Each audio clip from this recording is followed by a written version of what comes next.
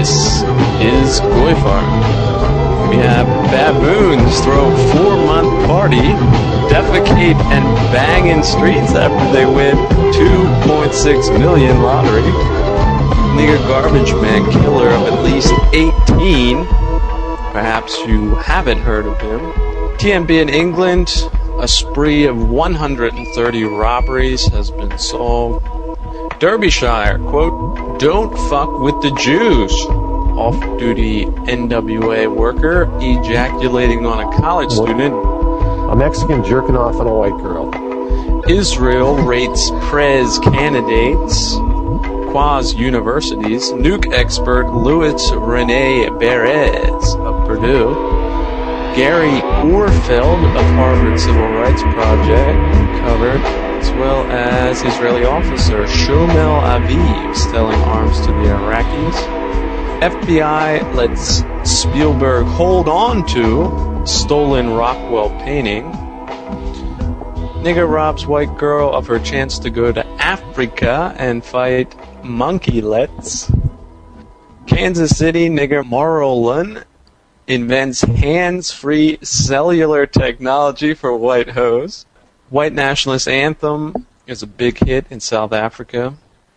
And then the Sakas and Gandhara sculptures in Scythian stupas.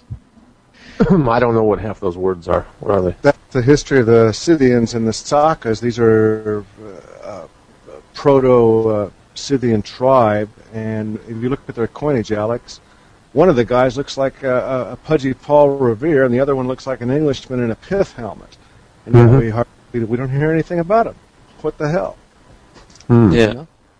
Following up, VNN Internal. We've got a couple of YouTube vids promoting GoyFire as well as torrent files being seeded. Stay tuned for that. Jane, I know you've been chomping at the bit. A lot of good stories in the past few weeks. Baboons throw 4-month party, defecate and bang in streets after they win $2 million lottery. Be cool. Better. Here's a picture here at VNN Forum with them holding the check, bundles of cash, and even gold bricks. It says here, though, this is the article, Portland sues 2005 lottery winners. When Elizabeth and Samuel Howard won $2.6 million from the Oregon lottery in 2005, they said they felt blessed and talked of helping young people with addictions to drugs and alcohol. Now, less than 18 months later, they are accused of hosting a lawless 4-month party at their house on Northeast Emerson Court featuring drug deals, sex out in the open, violent brawls, and public defecation. The city of Portland has filed suit against the Howards. 2 of their children under fertilizing and shit, motherfucker. Under a little-used chronic nuisance law aimed at ridding neighborhoods of crime-infested properties. Oh, these niggers.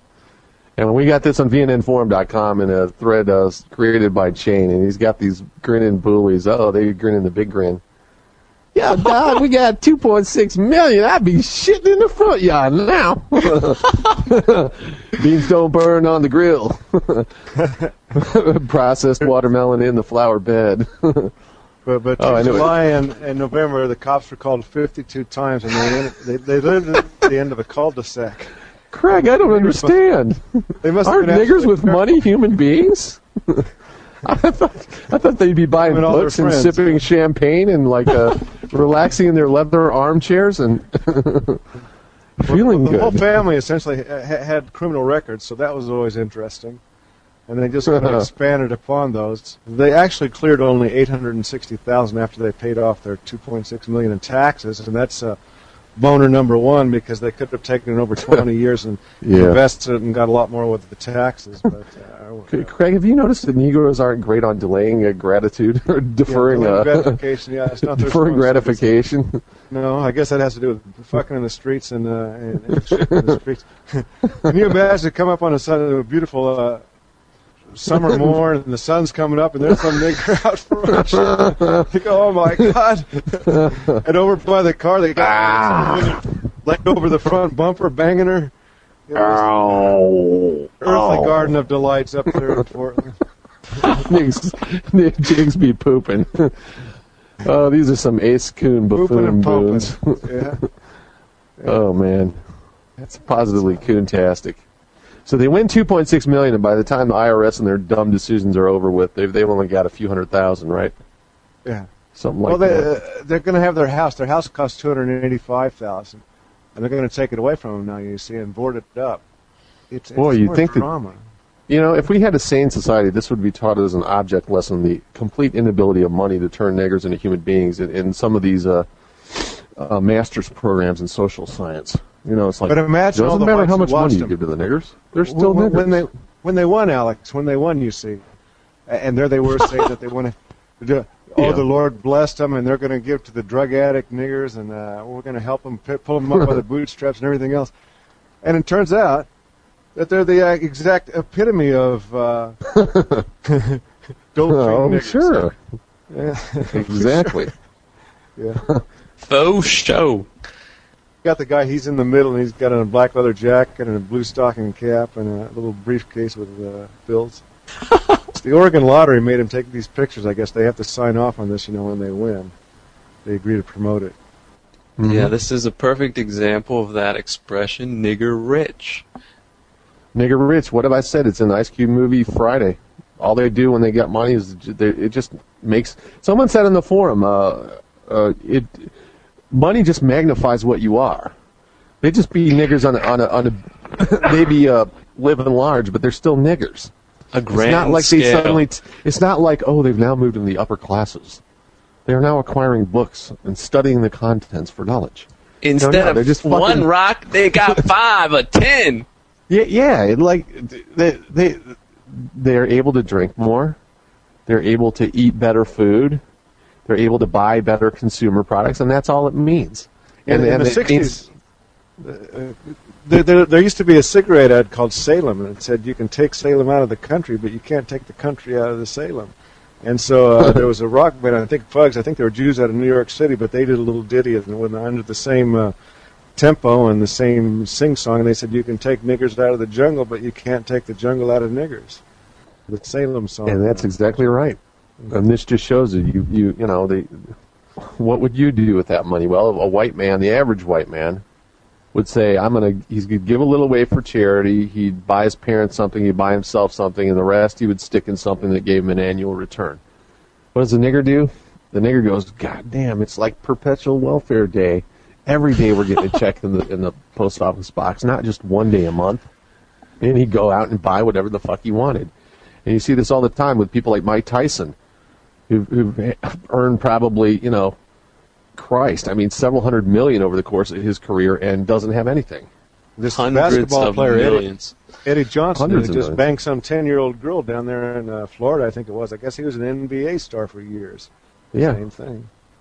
Daryl Down to Strawberry. raping 10-year-olds. Yeah. It's the big lie that money changes people, or that money is like I like to say, it's like alchemy. The medieval philosophers were trying to turn lead into gold because gold's more valuable than lead. And social engineers in the 20th century, at the lead of the Jew, tried to turn niggers into human beings by giving them money taken from you. See, the ultimate joke is on you, the normal white guy listening to this. They take money from you for all these programs. This is just a more dramatic example of what happens every day when they take money from you and give it to niggers through WIC or welfare, SSI, and the rest of them. Well, they don't become human beings when you give them money. They've done this many times, whether they're at a ghetto housing project or whether they're put in middle-class neighborhoods. They soon rip it up and shit everywhere and allow the roaches to run free because they don't clean and are still rape and murder people. You can't change the genetics with money. You just, it uses them. It's feast or famine. If they got money, they spend it all, and then it's gone, and then they're just back to being ordinary niggers. And it only took them 4 months to blow a couple $1 million, right? This week, O.J. announced that he might be the father of Anna Nicole Smith's son, or daughter, whatever she's got. Lord. So O.J.'s coming back from his misfortune, too. He was kind of a sperm spittoon, it seems. Yeah. I guess she died too quickly before he could slit her throat. Huh? Well, he's like the fourth or fifth one? Well, I sprayed some reproductive fluid in that. Yeah, this is what he's down to. Frighteningly large gal. Yeah, this is, I guess it's his part-time job now, just trying to get some type of publicity. Well, she had a nigger level IQ, so she's no great loss. Yeah, well, speaking of another nigger here, and I found this story particularly fascinating because of its hush crime nature. We have an article here from the Pittsburgh Post-Gazette of a killer of 18. In fact, this is a Negro truck driver and Vietnam combat veteran who in 1977 and 1978 in eastern Ohio, western Pennsylvania, and South Carolina, as well as in Florida, committed all types of rapes, robberies, and murders. He is now 65, is serving 2 life sentences in Florida, where he was captured on July 1st, 1978, inside a home where he had repeatedly raped a woman and her teenage daughter in front of the bound husband. His name is Surratt. When Surratt, drunk and on drugs, fell asleep, the husband escaped, and police caught Surratt in the house. Yeah, I noticed his photo, and the photos they've published of him, at least initially, in the Pittsburgh paper, which is Jewish Jones, it almost looks as if he's a white. How do they pick these kind of photos where it's dubious and you have to decide whether or not he's white or not? And then when I found other photos, eventually it took me a while to find them. You can see he's a nigger, and they mention it in the stories.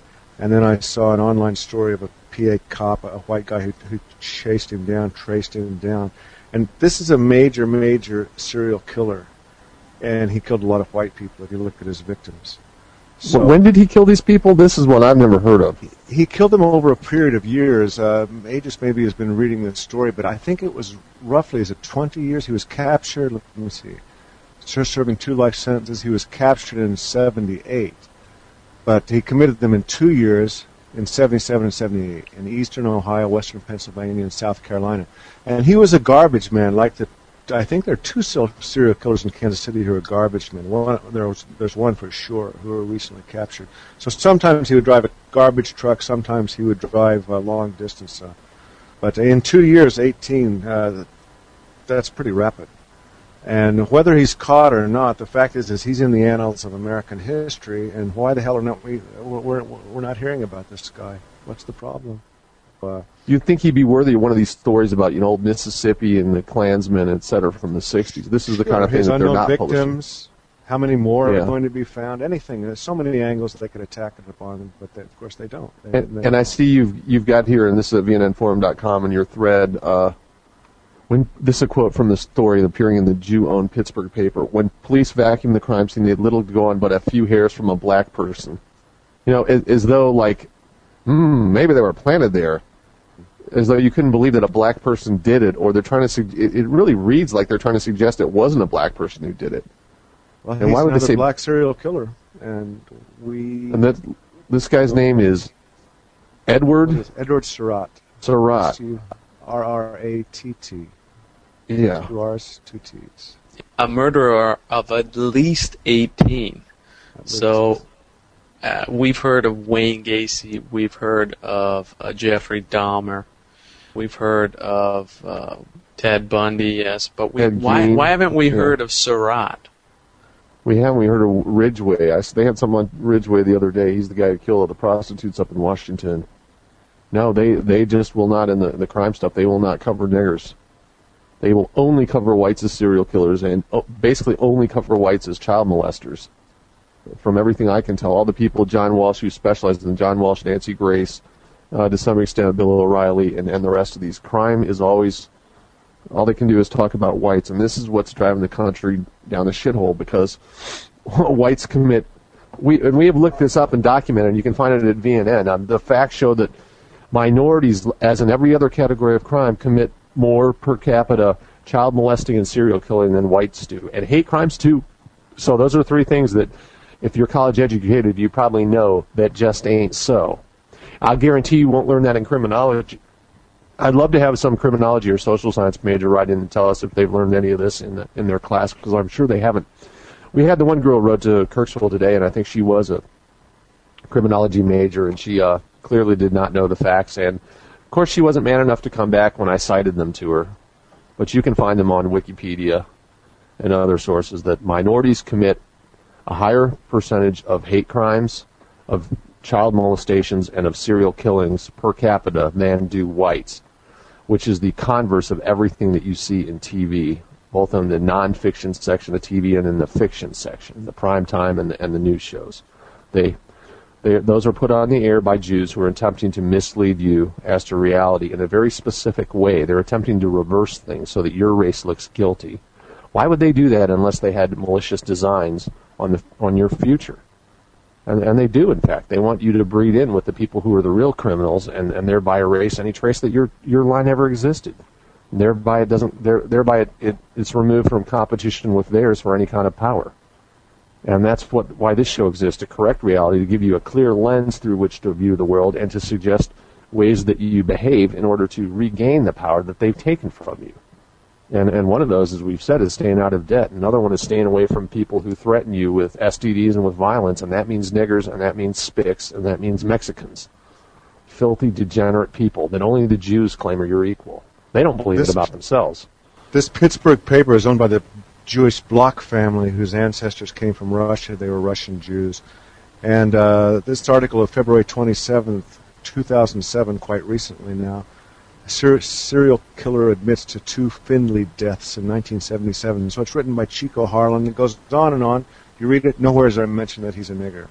They have a picture that is so poor quality that a person could reasonably think he's a white person. And they don't tell you anything in the article, so you're just led to misbelieve.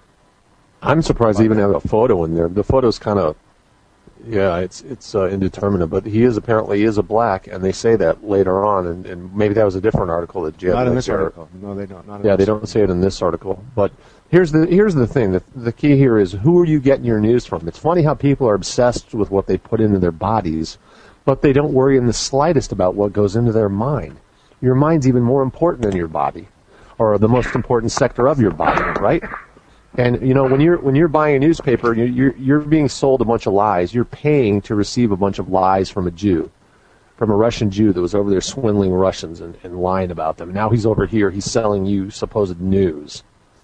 So you have to be very wary of what you put into your head, not just your mouth, but your ears and eyes need filters. And so this is a good example of crime and its coverage. And don't wait up for the A&E crime show on Edward Surratt. Edward Surratt, just like the painter, but spelled differently.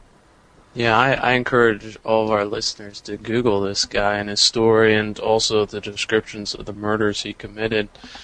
And that's like Surratt. Yeah, Surratt or Surratt. Looks like one of his MOs was to break into a house, tie up the man, rape his wife in front of him, and then beat them to death. And he did this to 18 people throughout Ohio and Pennsylvania and other places. So yet another hush crime that you should be aware of. And it's certainly one I wasn't aware of until Chain posted. I'd never heard of the guy. And this is the kind of thing you can find at VNN Forum, where we dig up not only the, and when I say we, I mean Chain. A lot of people are there to chat, but Chain digs up crimes you haven't heard of, and he digs up the photos, and he digs up the photos of the people who own the papers that miss or underreport these crimes, which are far more common than any hate crimes or the rest of the AP bullshit about the Aryan Brotherhood prison gang or public enemy number one. The AP focuses on the 5% of the crime committed by whites, and it ignores the 95% of the crime committed by the damn coloreds. And that's for a reason. Reporting reality would interfere with their global New World Order agenda of mixing the races. You, white, have no interest whatsoever in any kind of connection, political or otherwise, to niggers and Mexicans. much less the Jews who sicked them on you through their so-called civil rights law. If you could stop it all today, you would be mightily reduced even from what the United States was 40 years ago. The better it's going to get as South Africa is right now today. So basically America is stuck with demoralization, and unless, even if you start right now, here, this minute, you start educating new generation of Americans, it will still take you 15 to 20 years to turn the tide of ideological perception of reality back to normalcy and patriotism. The next stage is destabilization. This time, subverter does not care about your ideas and the patterns of your consumption. Whether you eat junk food and get fat and flabby, doesn't matter anymore. This time, and it takes only from 2 to 5 years to destabilize a nation, what matters is essentials: economy, foreign relations, defense systems.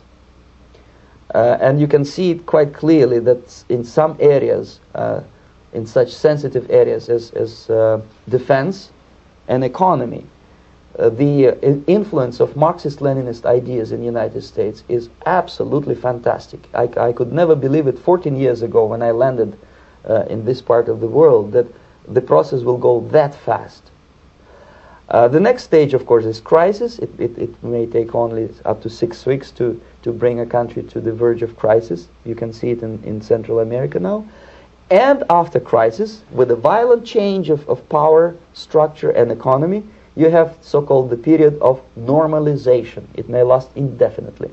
Normalization is a cynical expression borrowed from Soviet propaganda. When the Soviet tanks moved into Czechoslovakia in '68, Comrade Brezhnev said, "Now the situation in brotherly Czechoslovakia is normalized."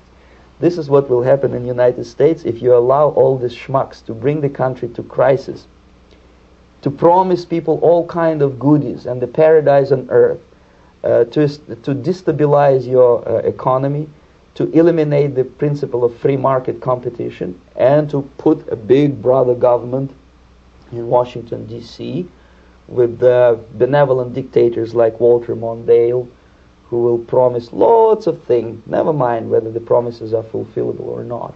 He will go to Moscow to kiss the bottoms of new generation of Soviet assassins. Never mind. He will create false illusions that the situation is under control. Situation is not under control. Situation is disgustingly out of control. Most of the American politicians, media, and educational system trains another generation of people who think they are living at a peacetime. False. The United States is in a state of war, undeclared total war against the basic principles and the foundations of this system. And the initiator of this war is not Comrade Andropov, of course. It's the system. However ridiculous it may sound, the world communist system or the world communist conspiracy, whether I scare some people or not, I don't give a hoot. If you are not scared by now, nothing can scare you.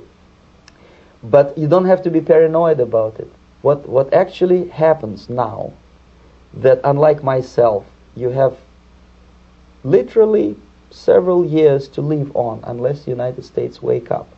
The time bomb is ticking. With every second, the disaster is coming closer and closer. Unlike myself, you will have nowhere to defect to, unless you want to live in Antarctica with penguins. This is it. This is the last country of freedom and possibility. Okay, so what do we do? What is your recommendation to the American people? Well, the immediate thing that comes to my mind is, of course, there must be a very strong national effort to educate people in the spirit of real patriotism, number one. Number two, to explain them the real danger of socialist, communist, whatever, welfare state, big brother government. If people will fail to grasp the impending danger of that development, nothing ever can help United States. You may kiss goodbye to your freedom, including freedoms to homosexuals, to prison inmate. All this freedom will vanish, evaporate in 5 seconds, including your precious lives.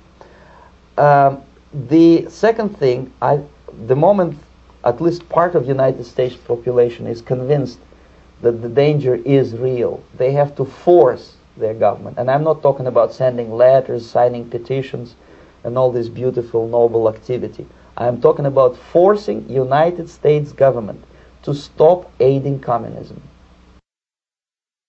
Very old England, that bastion of civilization where we have a gang or facing jail over 150 robberies I had underestimated in my initial announcement of this story.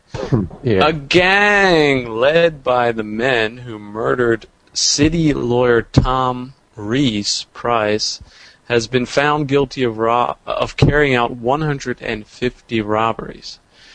The Kensal Green Gang stabbed, punched, and their victims during 8 months of robberies, including numerous attacks on London underground trains. Described as a pack of animals, 6 of them will be sentenced at Middlesex Guildhall Crown Court in March. Commuters were wounded in the neck, chest, and legs and threatened with death while being robbed. Gang members threatened one female victim with rape at gunpoint unless she surrendered her valuables. I want to say, Aegis, this was sent to me by actually a fairly famous actor who now lives abroad, and just an example of the type of the person who listens to GoyFire. And people are worldwide, they're waking up to see this. You know, they used to claim race is the American problem, but funny that the minute they started getting niggers into England, you started to see exactly the same thing. Now, the Kensal Green Gang is basically, it's just essentially a nig pack, and one of them might be kind of whitish, or he may be some kind of a whatever, but the point here is you've got the same kind of so-called, it's underclass. Well, it's not underclass. They're you know, they say underclass activity is what we just heard about the niggas who won the lottery. You see, when you have $2.6 million, you're part of the overclass, not the underclass, but they still act like the so-called underclass, which tells you it's not a matter of class, it's a matter of genes. Niggers always form gangs and violently attack other people. That's what they do. It's what they are. Whether they're in America or whether they're in the England that used to make fun of America for its racial problems and browbeat us for them. Well, they have exactly the same thing over there, and they don't even have guns to protect themselves or even long knives. They have actually, believe it or not, knife control in Britain. So never, never, never shall be slaves, dominion over pine and palm. Well, those days are long gone. Now the creatures that run around under the pine and palm have dominion over them and their own homeland, and they're driving them out. We saw in another story, did we talk about it on GoyFire, where they said, or maybe it was just on VNNforum.com, you know, this city is too white and too British for some kind of government office. They had to locate it somewhere where there was more diversity so that niggers could get more of the government jobs, i.e. more money out of whites and better benefits than whites can get in their own country. Just reading it random from the article in the BBC, commuters were wounded in the neck, chest, legs, and threatened with death while being robbed. 150 robberies, threatening people with rape, up to 70 attacks in the underground. Let's worry about terrorism, but let's ignore the niggers that are already here. It's just hilarious. It's like, in Missouri here, you got to have law. You got to wear your seatbelt, otherwise they can bust you and they can add fines onto your thing. But niggers are allowed to run around free. The complete disproportion. What is the real danger here? The danger is from loosed coloreds, and coloreds allowed to run around like they're actual human beings. There have been a series of gang attacks in Kansas City in the past weeks. In fact, the murders are reaching epidemic levels. Yeah. And it's wherever you find niggers, you're going to find this kind of story. They're going to be forming gangs and attacking people. And I'll tell you what, a lot of it doesn't even get recorded. I mean, there's 150 robberies here. And how accurate do you think that is? And if it's not accurate, do you think it's low or do you think it's high? You think they actually committed less robberies than that? I'm going to guess they committed more. And even when they were committing robberies, what do you think they were doing? They were listening to hip-hop. They were driving around acting aggressive and stupid and harassing other people. Even apart from the violence, it's just a simple oral and visual degradation that is the nigger presence on the earth anywhere humans are. They're ugly, disgusting people. And they're not really truly people in the full scientific sense. And anyway, that's what's going on in London these days. So if you've never been there, it's probably not quite like you imagine it is.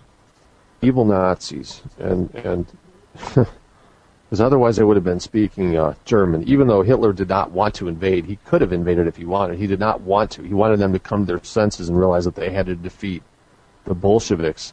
But Hitler was a little bit naive, and perhaps he didn't fully understand the British or Churchill and understand just how hypocritical and vicious they could be. But after Dresden, he certainly did understand it. And a lot of these foolish Britons take great pride in the mass murder that was committed against Dresden. Some of them are ashamed, but a lot of them really take great pride. And you saw at the World Cup, they're very happy that they won the war, they feel. But when they look around, this is the reality of it, is that only the Jew won World War II. Britain and the U.S. may have been on the winning side, but they sure as hell didn't win it, because they're being beaten into the ground now by the coloreds that the Jews who egged us on and got us into this war loosed on them in the name of civil rights. And this is how the civil rights loosies repaid them with, gang rapes, gang murders, serial murders, tortures, all manner of just disgust and degradation everywhere you look, all over the airwaves, on TV.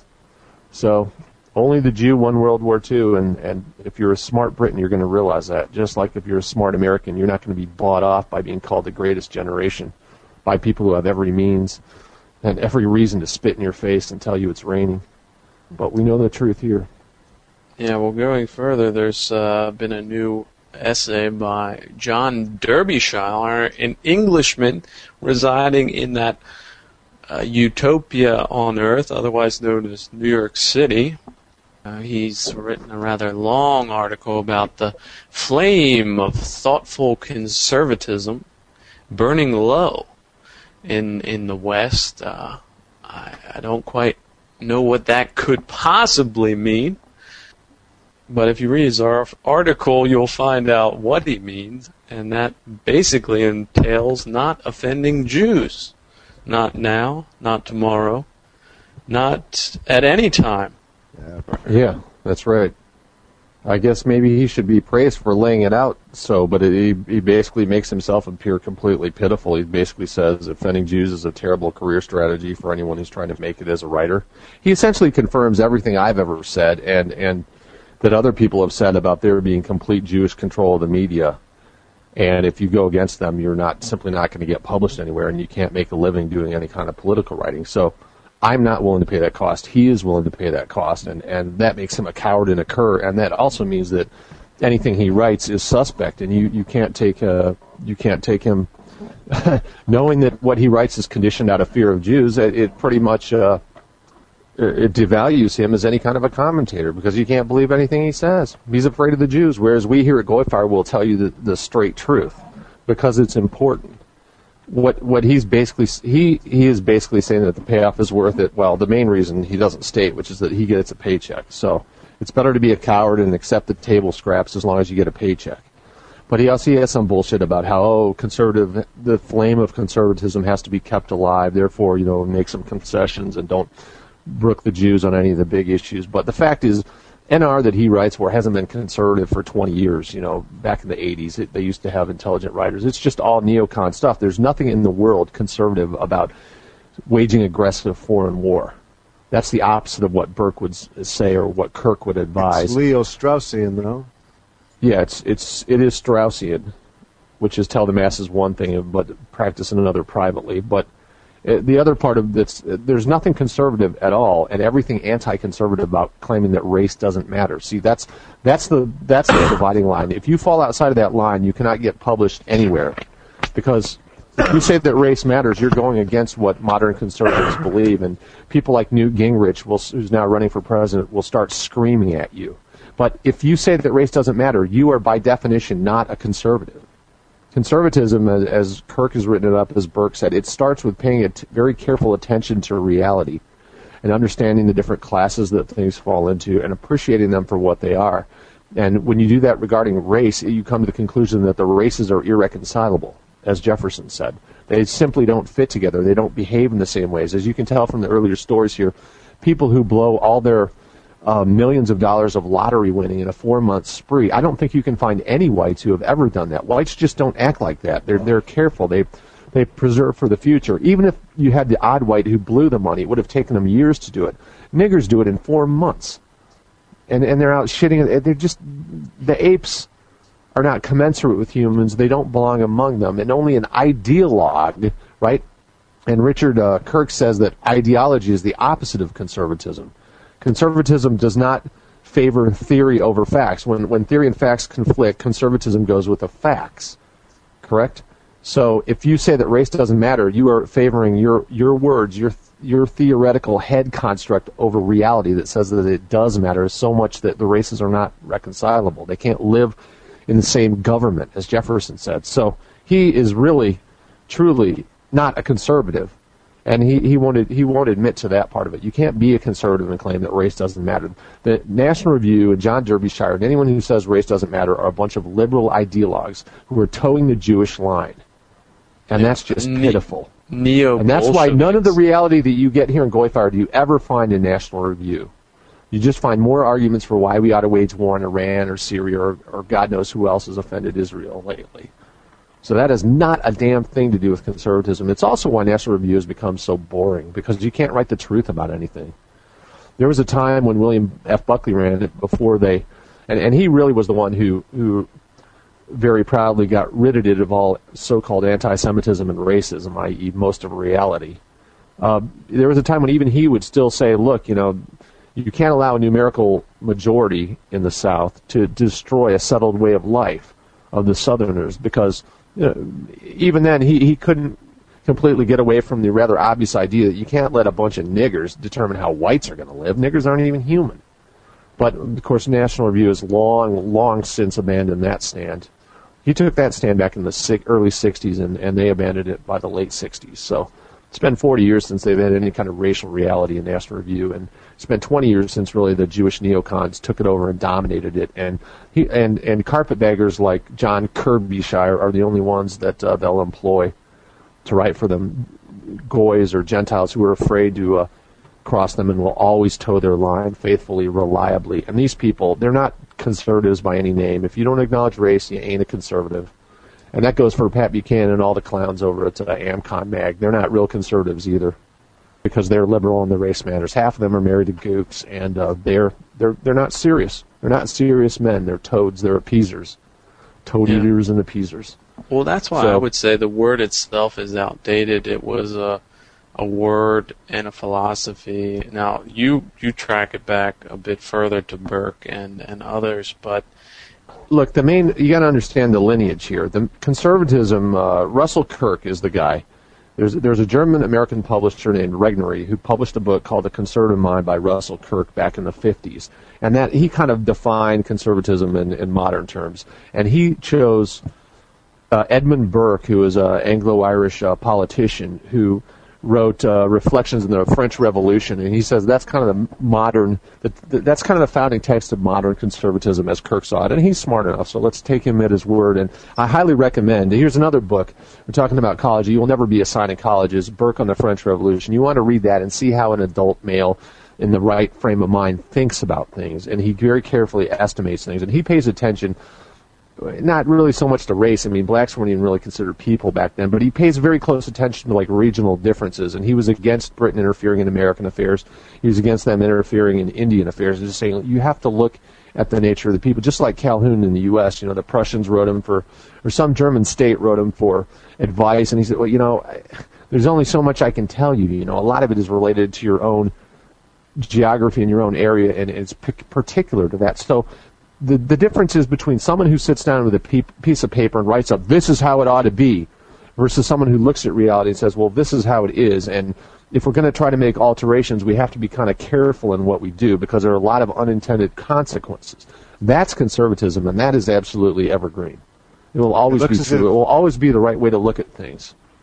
The radical way usually makes things worse than the conservative way, especially in any revolution that's engendered by Jewish communists, which goes to the French Revolution and right on forward, as you can read in another book that will never, ever be assigned in a college class, yet which a loyal Briton was thrown in jail. That's Captain Ramsey and the Nameless War, in which he recounts the Jewish roots of all the revolutions from the one in Britain on forward. The Jews paid off Cromwell's guys to let them back into England, and they actually got a king killed to facilitate that. And then to the French Revolution, then to the Russian Revolution that E. Michael Jones describes in another book that will never be assigned in college, Libido Dominandi, Sexual Liberation as Political Control.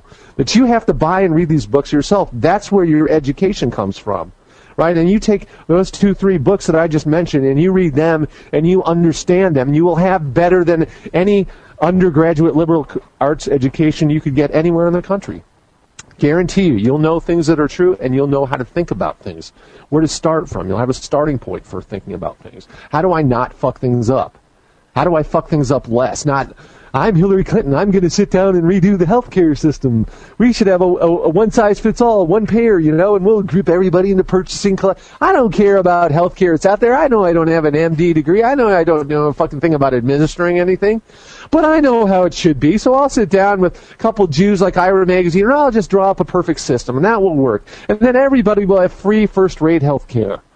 That's rationalism. That's the rationalism. I can just excogitate out of my own fine cup, the perfect solution to any problem. Fuck reality. All I need is what's going on up here. Because it's special. And that's what conservatism, that's why conservatism is real, and I call myself a conservative. And it's not as simple as just we're going to save this, we're going to do that. But the situation we're in now, it is like trying to cross a gap with 2 jumps. No. We are in a situation where one race is driving out the other. That's simply factual. And all the close focus stories we do about these racial gangs robbing and raping and killing whites is when you put them in the context, which we always do, you see them as part of an ongoing campaign of the Jews to destroy any settled white area because they don't like white people. And that comes from biology, which is the part of conservatism that is underplayed by Kirk and them, partly because they simply didn't have the information. Burke had none of the information. Kirk emphasized the religious and literary roots of Anglo-American conservatism, but you have to add to that the racial and biological stuff from the Nazis in the continent and simply from modern scientists that are showing time after time, as in Brain Sex, another book you won't read in college that talks about male-female differences. We are now learning about all through research related to medicine, research related to PET scans of the brain, that racial differences are incredibly large. They're larger than people thought. They're intractable, and they suggest that the two cannot get along. So we have a lot more knowledge than we did, and that knowledge can all be applied conservatively, and that's what segregation was. It's called a moral evil, but all it was the responsible recognition that, hey, the races are different. And the cost of pretending that they're the same are these horrible murders that we discuss here in GoyFire, the Shannon Christian. And that's the cost. Because you see these little cunts, these little curs, these little appeasers, these little toad eaters like Derbyshire never admit the cost of their position, right? The cost of our position here at GoyFire, because we're men, we'll admit, the cost of our position is that 10% of blacks who are capable of living as humans get fucked. They lose their access to whites. And whatever progress that might entail. But the cost of Derbyshire's position is that the 95% of blacks who are nothing but rapists and robbers looking for an opportunity, they are kept away from whites, and white people, who are 9 out of 10 are good, are allowed to progress and live sanely and civilly. He will not admit the cost of his position. So he's can be dismissed as a lying cunt and a cur, a British carpetbagger. And people don't like me criticizing the British. Well, I don't care. I'm right. The British cultural model is responsible for a lot of this. Why won't he stand up like a man? Because in Britain what you do is it's all about who you scrape for position, and you suck up to the people above you, and you shit in the people below you. It's very similar to the Catholics. In terms of that, he actually quotes Sigmund Freud. He calls him the Rebbe of psychoanalysis. He said he was brilliant, charismatic, and authoritarian. An enforcer of rigid standards of orthodoxy with vituperation and expulsion for dissidents. In other words, he was the cult of personality, as was Franz Boas, and as was Karl Marx. That's what they shared in common, and that cult was foisted off upon white people for over 100 years in several of those cases.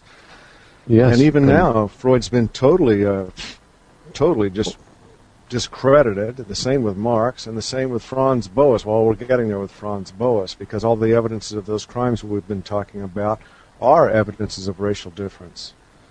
And the thing there is, you see how political correctness springs from and reflects the Jewish mentality, which is that no one is allowed to disagree.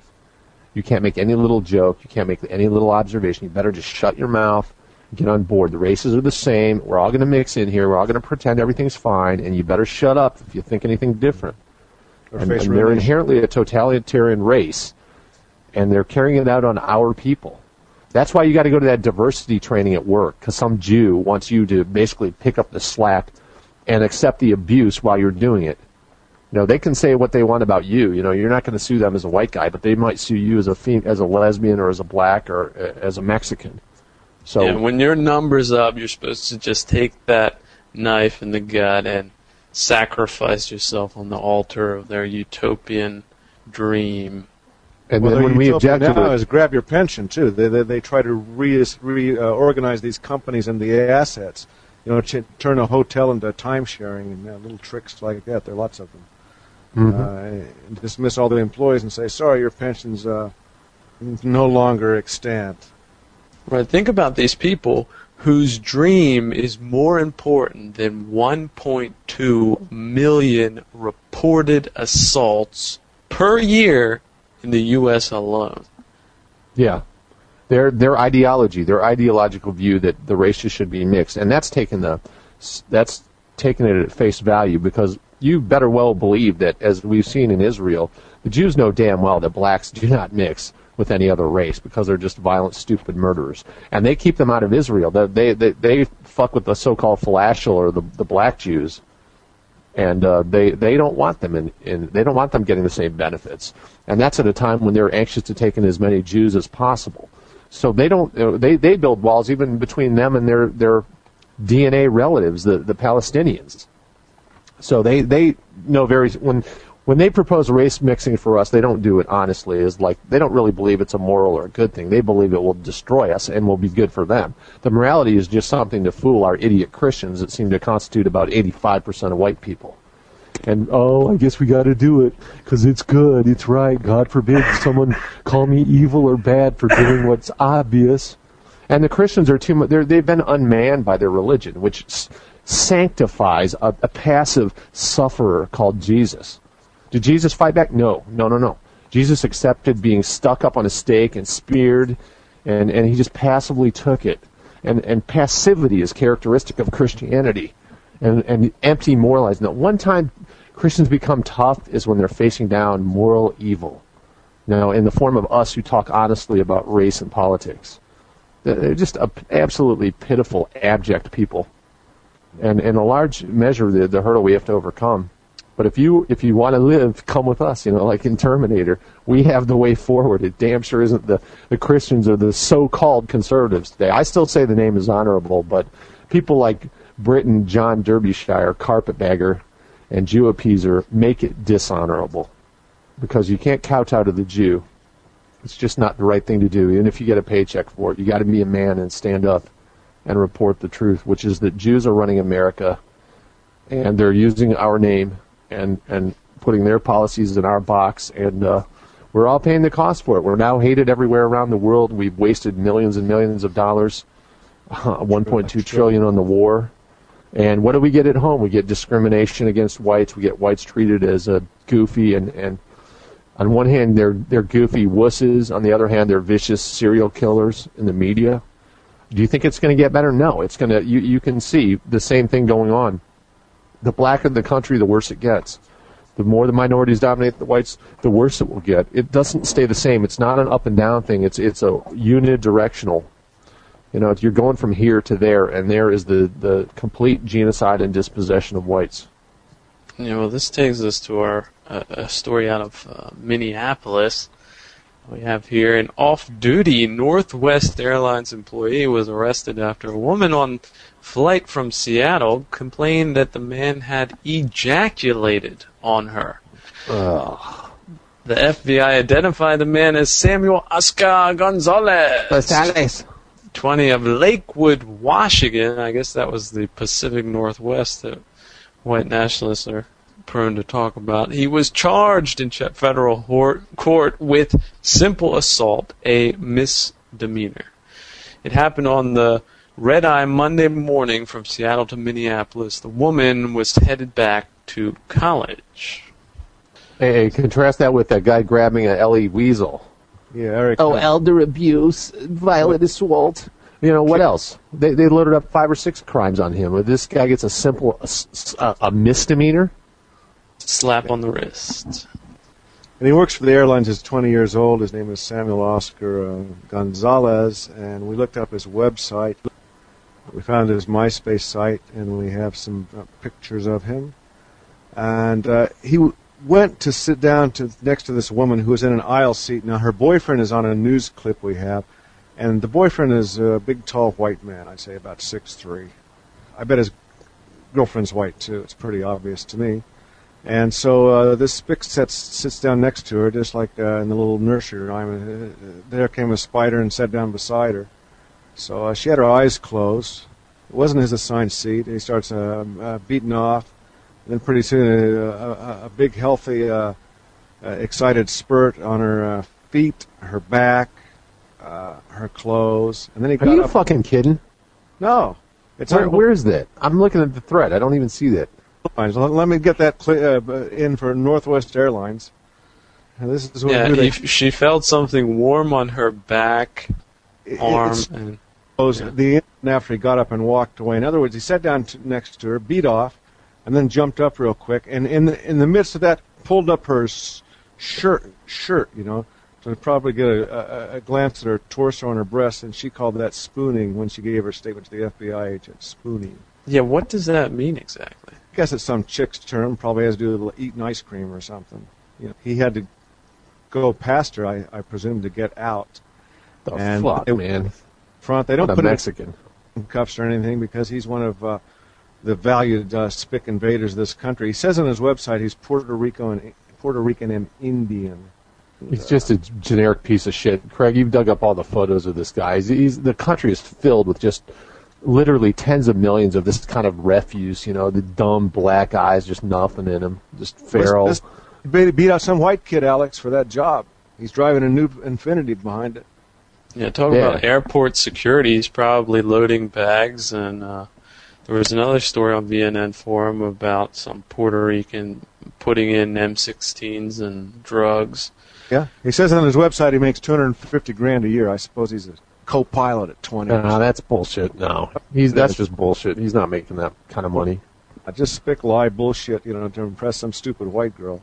Yeah, but at the same time, everybody's taking their shoes off to get on this flight, Shane. Yeah, that's right. Taking the shoes off and everything else. And then they meet him and they claim that the local cops met him instead of the FBI, but the FBI does have his deposition, and we have that on vnnforum.com, the FBI's statement in a PDF file. But again, all he's facing is 6 months. This really bothers me. You know, how many times do we listen to women in this country talk about sex crimes this and sex crimes that? They don't mention that niggers are the primary rapists, committing over 20,000 rapes a year. That's of whites. I'm sure they commit a hell of a lot more than 20,000 rapes a year. They're essentially in a 20,000 tie with whites, according to the FBI's files. But they're only 13.4% of the population, and whites are still, 59, 60% of the population. Yeah. And you can rest assured a lot of those there are a lot more that are uncounted. Sure. And then to segue a little bit into this prosecutor story, by the way, the prosecutor up there is some Indian from Kerala, 32 years old, is the United States attorney up there in Minneapolis. And she won't put her name on the website. Her name is Rachel Paulos, Paulose, and Minnesota is white. Why do white people have to put up with non-whites representing them in major offices, non-elected offices? We can get into that later, but this bothers me because this is the woman who lodges the charges. She can't come up with any more charges than that? Some sort of... Hey, and Craig, let me interject something here. I had a personal friend who went to University of Minnesota Law School, and he said he thought he lost the class presidency of his law school because he simply intellectually made a defense of the other side of Roe versus Wade, and people were literally hissing at him. And he was no right-winger. In fact, he wasn't even white, actually. But he was someone I knew in school who was himself an Asian. And my point is, this is the the milieu that this woman will have come out of, this incredibly left-wing milieu. And, the Jews determine what's taught in the law schools and how these people look at law. And they teach them, don't look at it as precedent. Look at it as how you can socially engineer things to make things better in line with the agenda. And this is what this young girl will have come out of. And that's why people, like white people, are going to get fucked by the system. And the muds are going to get, let off with a slap on the wrist. Oh, you jerked off all over this white girl? Oh, that's all right. We'll give you a couple months probation. Yeah, and that's why the minorities have no respect, because they're animals. And the only thing they understand is being shot or being thrown over tree limbs. When you watch the news clip on this, Alex, out of Minneapolis, the white girl reporting on it, they make it sound as if there's been a death in the family or something, And they call this guy by his middle name, Oscar, misidentify him, and then they cut real quick to the white guy as if he's Oscar Gonzalez when they ask his opinion. It's just very poor reporting. And then check this. The FBI agent's name is Julio, how do you say this, Quinones? Quinones. Quinones. Probably. There's probably a tilde over there. Cajones.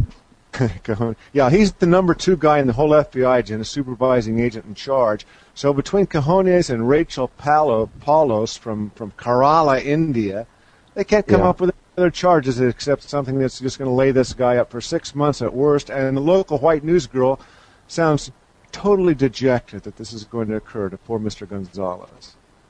It really is pretty amazing. I mean, another shining minority that hasn't lived up to his potential. Yeah. He's a good kid. He just made a mistake, And that's right.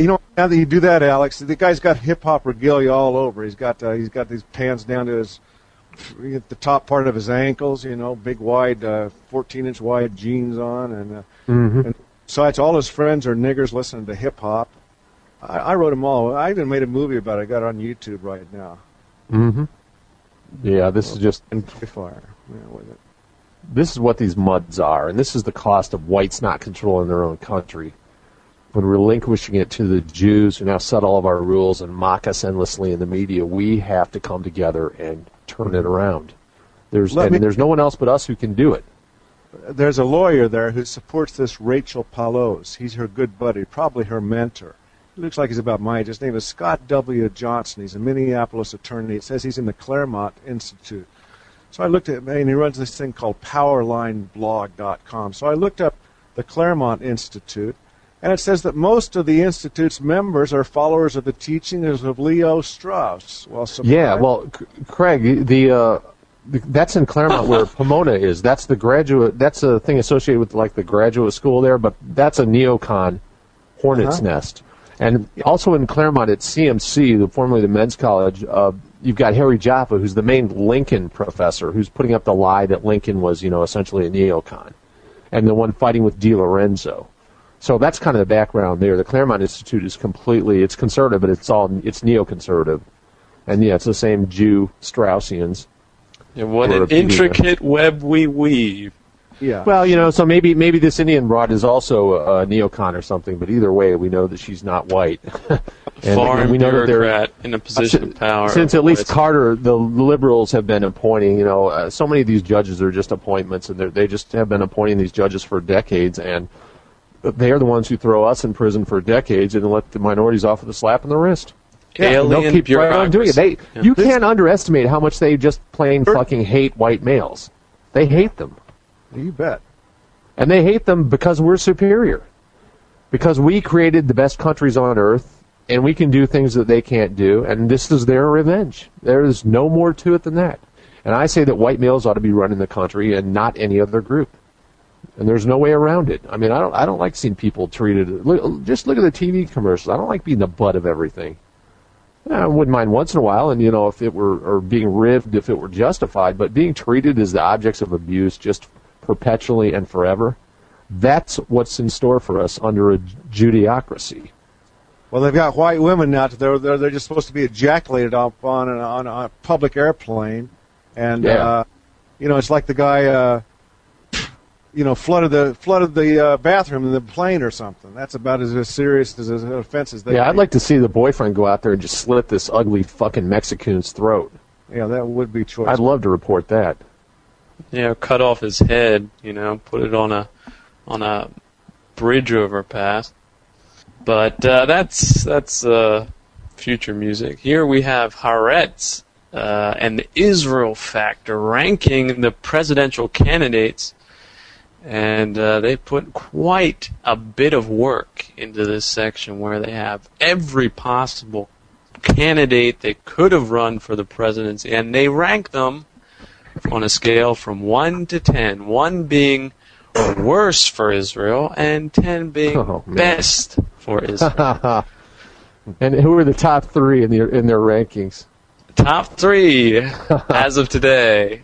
Rudy 9/11 Giuliani at 8.75. Then number 2, Newt Neocon Gingrich at 8.13. Yeah. And John Manchurian candidate McCain at 7.25. Yeah. So the top 3 are Republicans, and they're complete Jew fags. Complete Jew ass lickers. Rudy Giuliani, former governor of New York, is the one who turned down a gift from some Arabs, I think Saudi Arabia, of $10 million. So no doubt the Jews have put up matching funds into his campaign fund. Newt Gingrich is just a complete twinkie wanker, who was a former big shot who won the Republican majority in Congress. He's into the Tofflers, a couple of Jew futurists, and he's all into, well, if we're in a war, then we gotta win it. We want to win the war, then we want to lose the war. He's just a complete fat dork, kind of like a Goy Dennis Prager, and it is impossible to become more of a Jew tool than he is, because it's not just on the foreign policy and waging aggressive wars, but he completed the liberalization of the GOP into something that claims race doesn't matter, and he'll get all red-faced and start screaming if anyone points out that the races are irreconcilable. And he may even believe it's true, but it ain't true. And under him, there's no difference between the two parties. And there's no difference among the people who lead them. They're all a bunch of Jew tools. There's not one in this list that would stand against our special relationship with Israel. Like the mosquito special relationship with your blood supply. Here they got Sam Brownback of Kansas. He's one of the worst Israel toadies in the United States Senate, if not the worst, in my opinion. Is he not a Jew? No, well, I don't know. But no, I think he might be a Jew, actually. I'll have to look that up. He's in Kansas. But then they have Al Gore. He's number 6. And I recently looked at a picture of his house in Belmead, Nashville, and I went all over that luxury area. I hit every single mansion there, so I guess his nigger butler picked up a copy of the Aryan Return. Here you go, sir. Look, what a fine reading matter with your mint juleps. Mm-hmm. Al Gore, yeah, boy, he's looking a lot fleshier, isn't he? Fleshier. Fat Hillary Clinton. Then we got a crack-smoking Barack Obama. He's at the bottom of the list. Now, that surprised me. Not when his middle name's Hussein, and he hates white people. He's a crack-smoking, possible rapist, admitted coke fiend, and other drug user. Yeah, and yet the Jews have been promoting him nonstop in the U.S. to a certain extent. Well, he has completely tried to dissolve any connection to his earlier. He claims he's raised Christian, and he has whatever background, but he's tried to make amends for it by ostensibly becoming a Christian and selling out to Israel and not using drugs at least 6 days of the week and whatever else. Do we see a pattern here? Do we think then that they're trying to sabotage the Democrat vote, which could potentially be anti-war, with a candidate like Barack, who is destined to lose? I think it's pretty much straightforward. I mean, if it's Hillary Clinton or Al Gore or any of the 3 top Republicans that they rate the highest, I mean, there's not going to be that much of a difference. They're all. Now, John Edwards had said at some point he made one little. Craig, do you remember what he said? He made some comment that could have been taken as like rational about the Middle East, and apparently there was a hushed silence, like, "Oh my God, he like implied the unthinkable, like, you know, that other countries might have a reason for being afraid of Israel or something.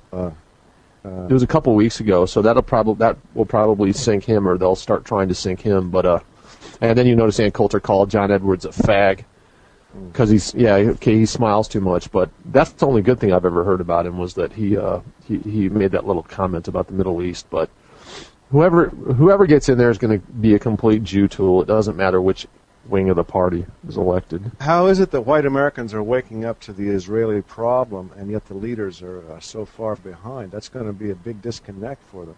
Well, they're getting all their money from AIPAC, as we know from various books, J.J. Goldberg's Jewish Power, another book you'll never be assigned in college, and Kevin MacDonald's The Culture of Critique, another book you'll never be assigned in college. Culture of Critique, Jewish Power, Goldberg, MacDonald. We know that the Jews supply most of the money to the Democrats and are the largest single donor to the Republicans, too. So to claim Jews have bought our Congress is essentially accurate, right? Yeah, and to claim the Jews own the New York Times is accurate. To claim the Jews own the Washington Post is accurate. To claim the Jews own ABC, ESPN, Disney is accurate. MTV, VH1, Nickelodeon, 1000 Westwood One stations, Simon & Schuster, Knopf Publishers. Nickelodeon most watched by young girls. MTV most watched by teenage girls. VH1. All filled with multicultural propaganda trying to turn your kid into a young whore who teams up with niggers to produce the new world order generation of 90 IQ idiots. Is that the future you want a part of? Or do you think we have something better here at GoyFire? If so, then you need to join us. Copy this off, distribute it to friends. These are recorded for MP3s, downloadable forever. Burn them onto CDs. This is what's going on. This is the battle of our times. And all these suckers, the official suckers, are completely on the side of Israel. And that's against your interests. Speaking of which, we have an Israel insider, and this would be otherwise known as Louis René Beres. He was born in Switzerland, August 31st, 1945, and lectures and is published widely in the United States and abroad on matters relating to terrorism, nuclear terrorism, nuclear strategy, and nuclear war. His work on Israeli security concerns is well known in Israel, where he is a frequent speaker on military and defense matters. Jane, you brought this personage to my attention. Sure. I found out about him on Free Republic. They're always hawking the latest, greatest Jew. And he teaches at Purdue, which is in the Midwest. It's in Indiana. And so what we were talking about at the outset of this program, when Alex answered the fellow about college education, this is what you're paying for. This guy is the chair of Project Daniel, which is a small Israeli group effort to advise the Prime Minister on certain existential security issues, primarily growing threats of nuclear war and unconventional terrorism. This guy, if you look at his own CV online, he's got it. We've got the PDF file listed there. He's been to Israel at least 6 times, paid for by the Israelis, and those are just the ones he lists.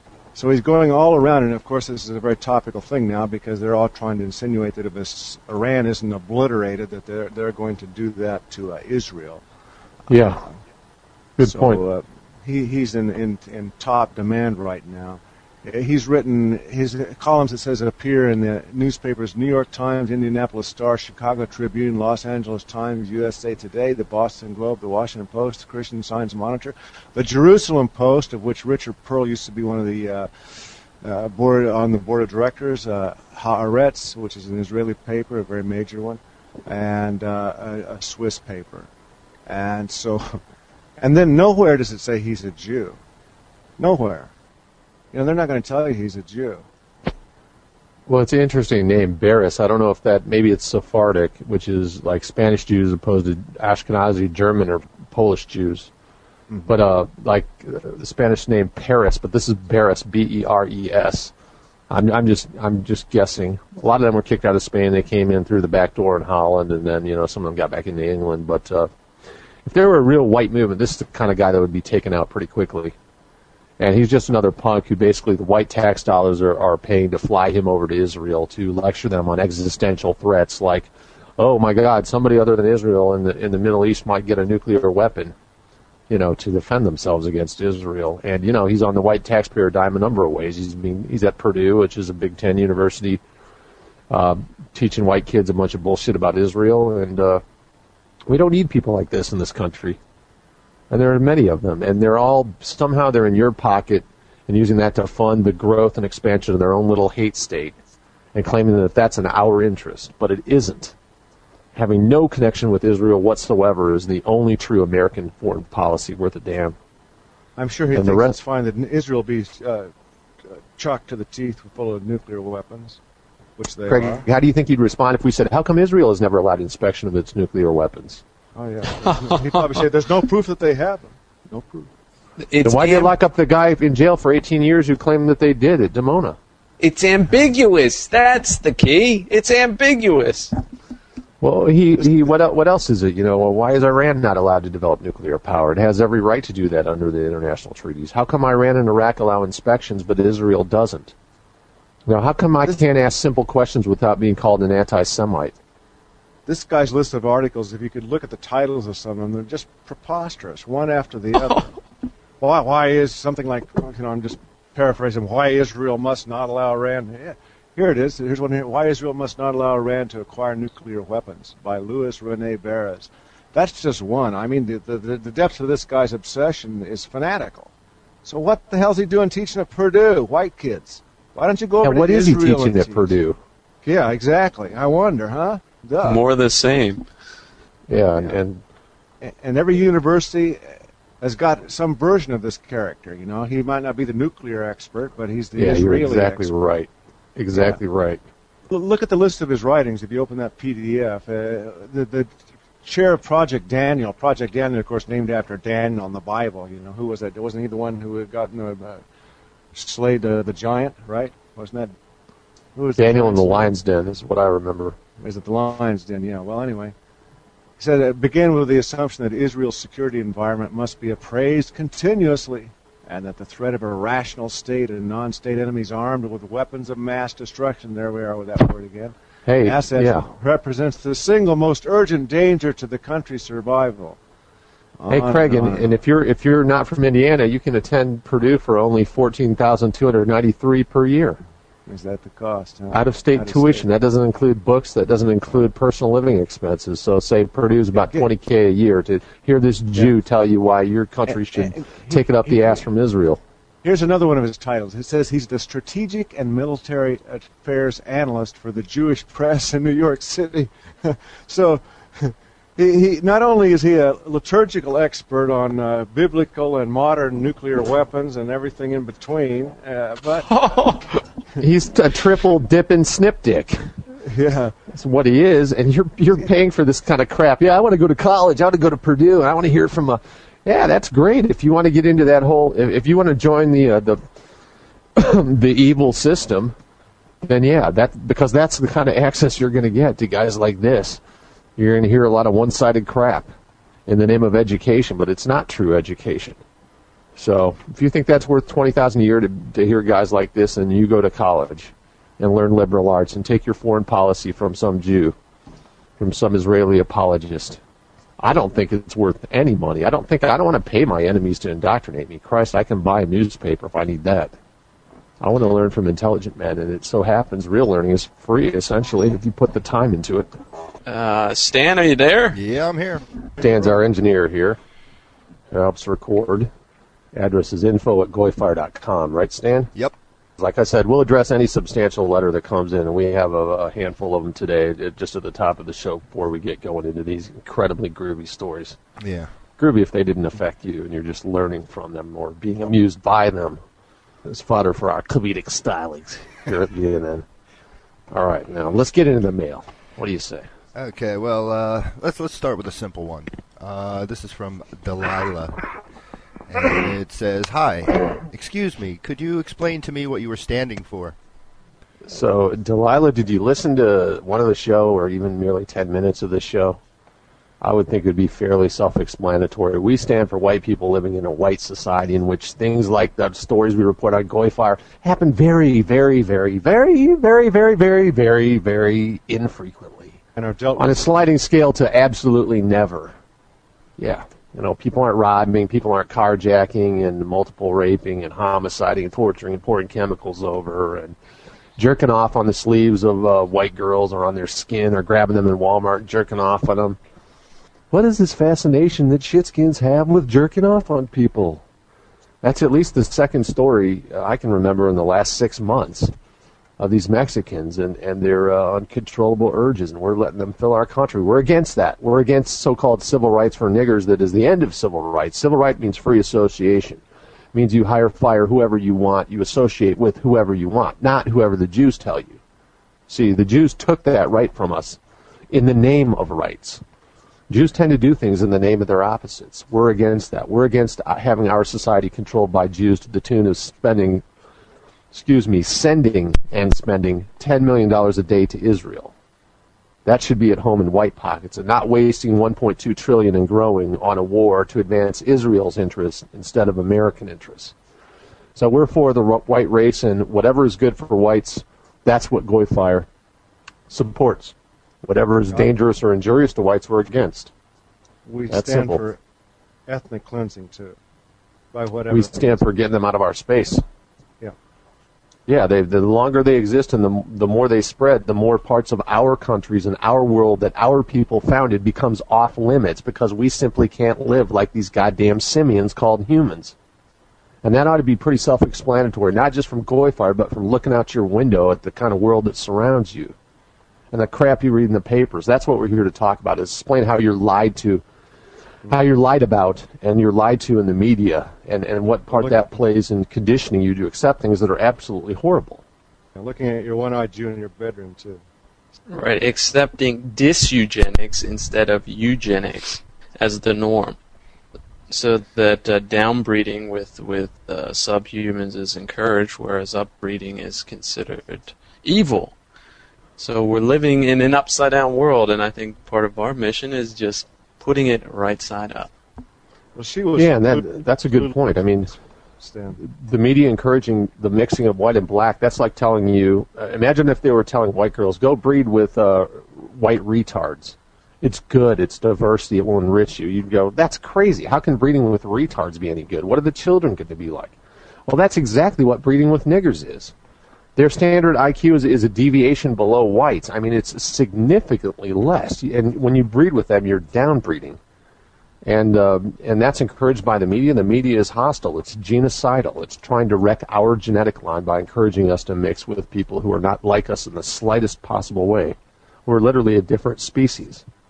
Anyway, let's move on. What's the next one, Stan? In GoyFire 47, you spoke of how niggers are slowly being pushed into television programming, mainly children's.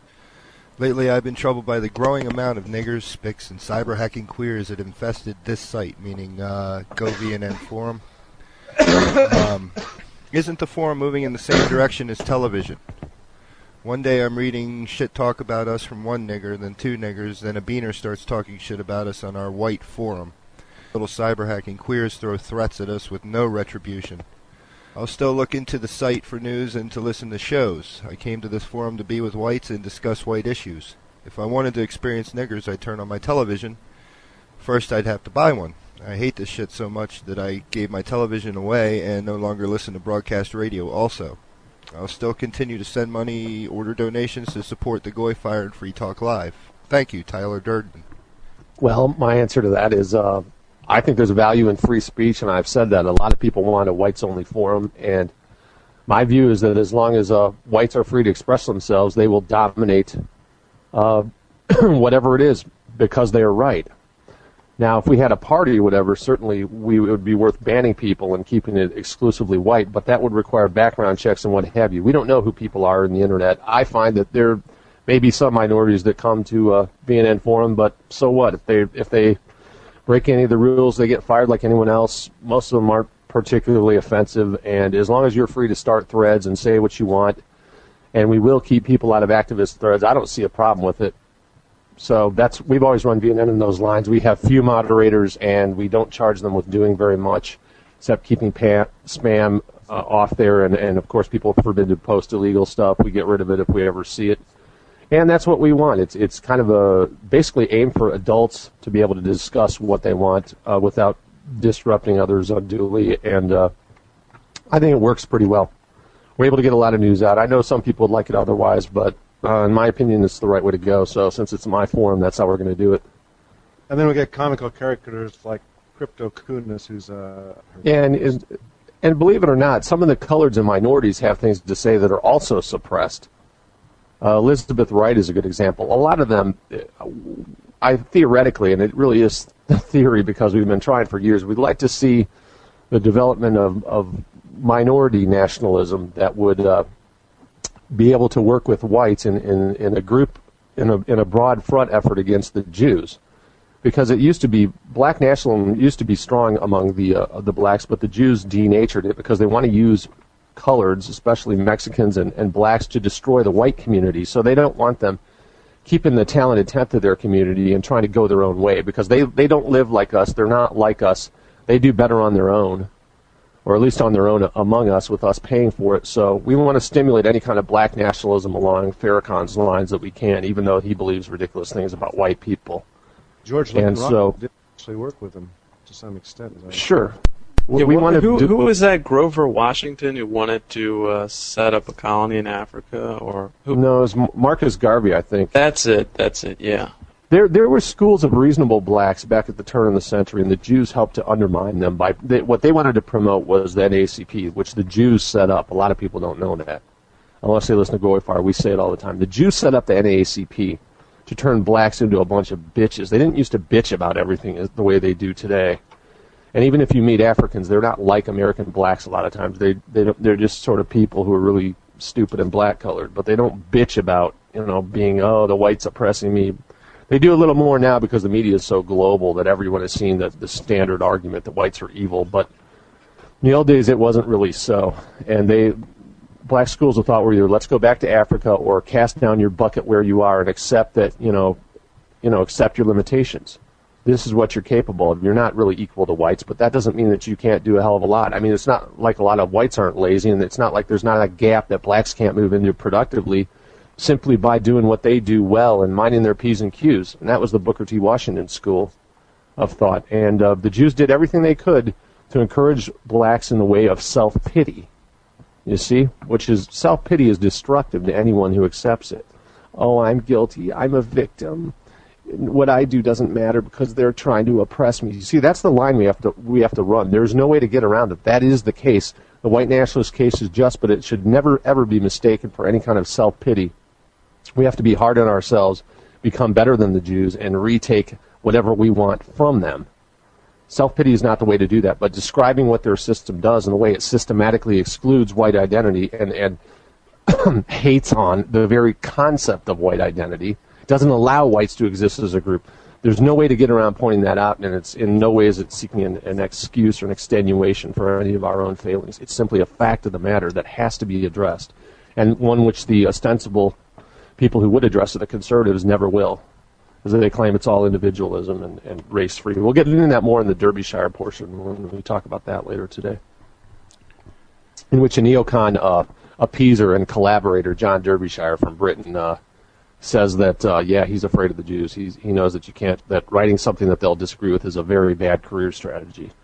Well, maybe it's not all about John Derbyshire's career. Maybe there's something a little bigger at stake. But not to him, but to us, yes.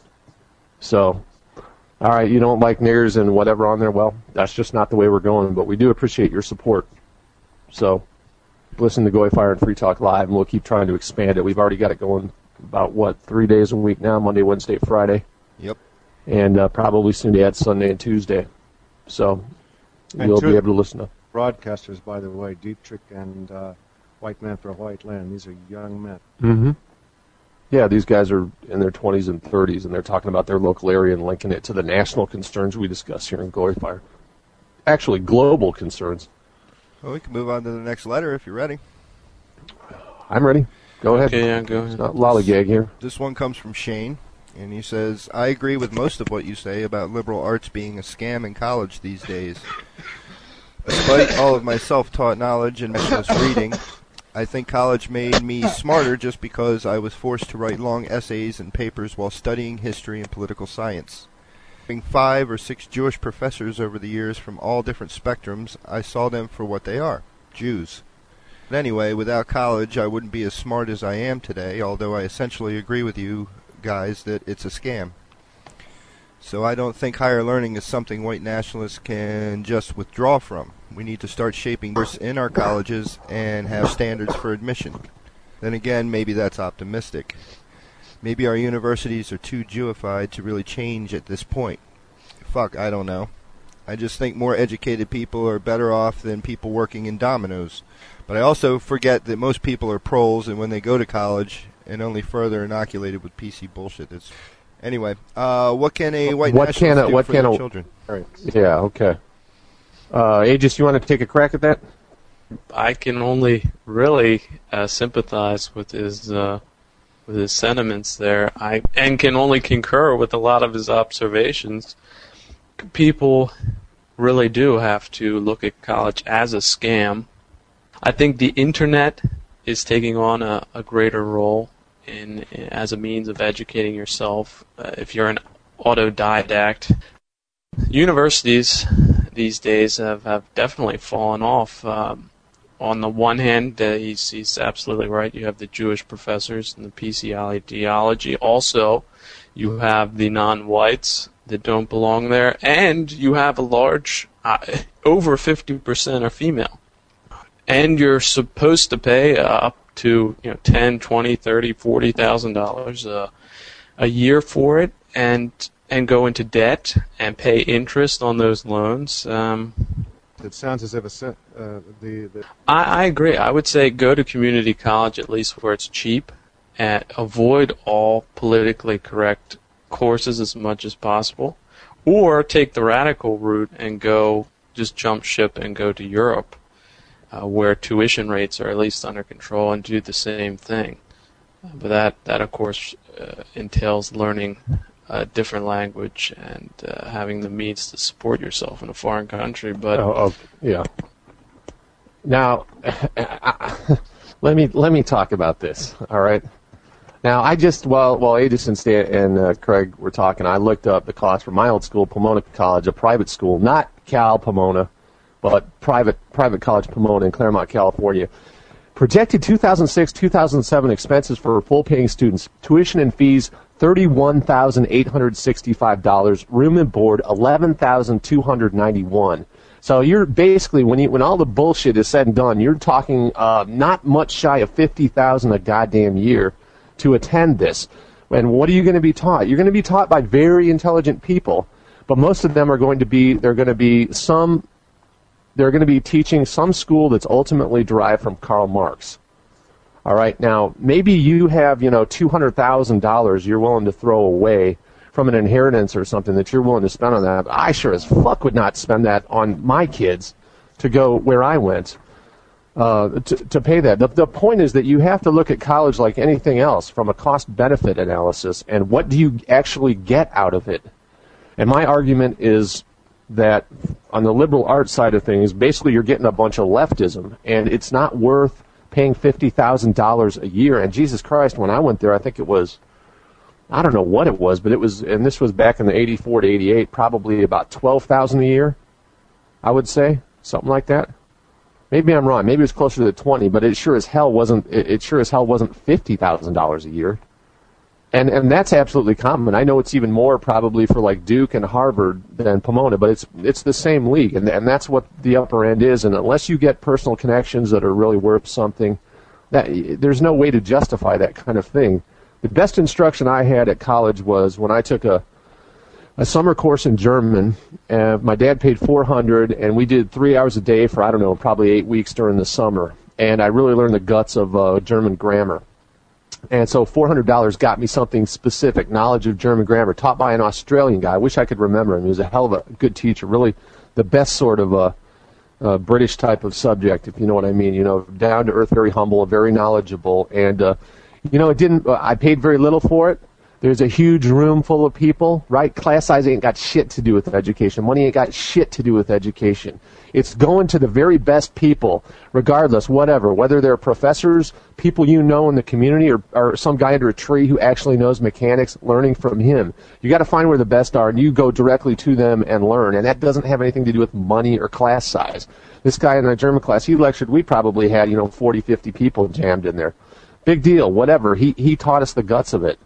And I'm not telling you things that I'm making up. That's not my opinion. They've studied that. Liberals have studied that, trying to find that connection between, we got to have more money for the schools. There is no connection there. There's no connection between money. Education has nothing to do with money. And you say that you're forced to write essays and that made you better. Well, I can't say that you're wrong, but I'll tell you the reality of it from my point of view. And I went to one of the better schools. I had to write all those same essays. All it taught me was, oh God, I got to write another 5-page paper. And, it taught me how to bloviate. That is, write at length and keep the good stuff out, or so dilute it with water that it would reach the required volume, right? Now, when I wrote professionally, when I went into trade writing, the first thing I had to fucking do was dislearn all that and learn, no, fuckers, sum it up. They're not paying you to be windy or ask questions or be funny. They're paying you for information. They want it summed up. What does it mean to them immediately right off the top? And a guy who was a hell of a lot less intelligent than every single professor I had really taught me how to write correctly, because it meant money. It meant this is what we're doing. If we can't do it, we ain't going to have paying subscribers. You got to get to the fucking point, sum it up, and go on. It's the opposite of what I learned in college. And it was far more valuable, both in terms of money and just it made me a better writer for when I started doing VNN.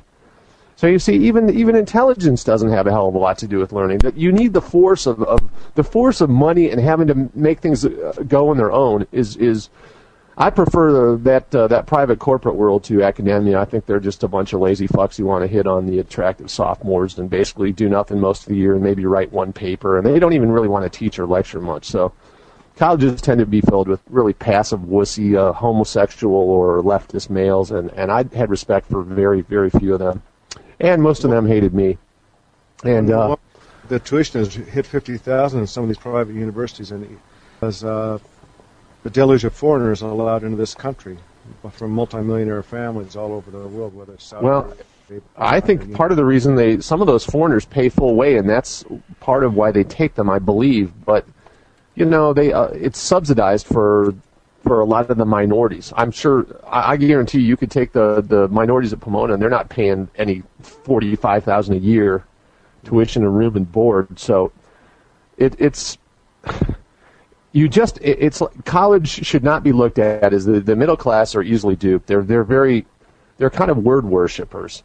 I have a college education. What does it mean? 50% of the people who are college age have a college education, but it's only a college education in name, and it's certainly not going to guarantee you any kind of income when you get out.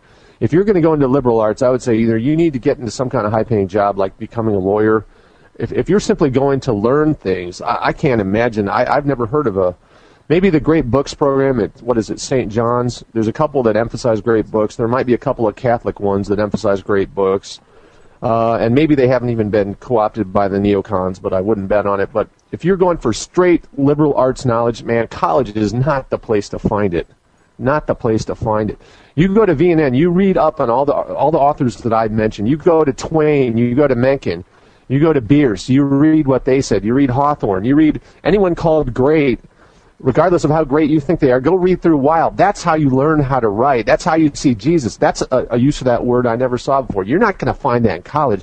You're going to get some cunt who's, they sit on their ass long enough, they get a master's, then they get a PhD, then they're teaching it, they're teaching at Southwest Missouri State or something, and they're telling you to read something by Kate Millett, and they're downgrading you if you don't agree with them while they're ignoring all of your grammatical mistakes and that you can't form a coherent paragraph. That's what college is. It's just a joke. Now, what you didn't tell us in this letter, Shane, was how much you went in debt to go to college. All right? Meanwhile, that guy who's working at Domino's is saving all those ones and twos. If he's smart, he's getting ahead.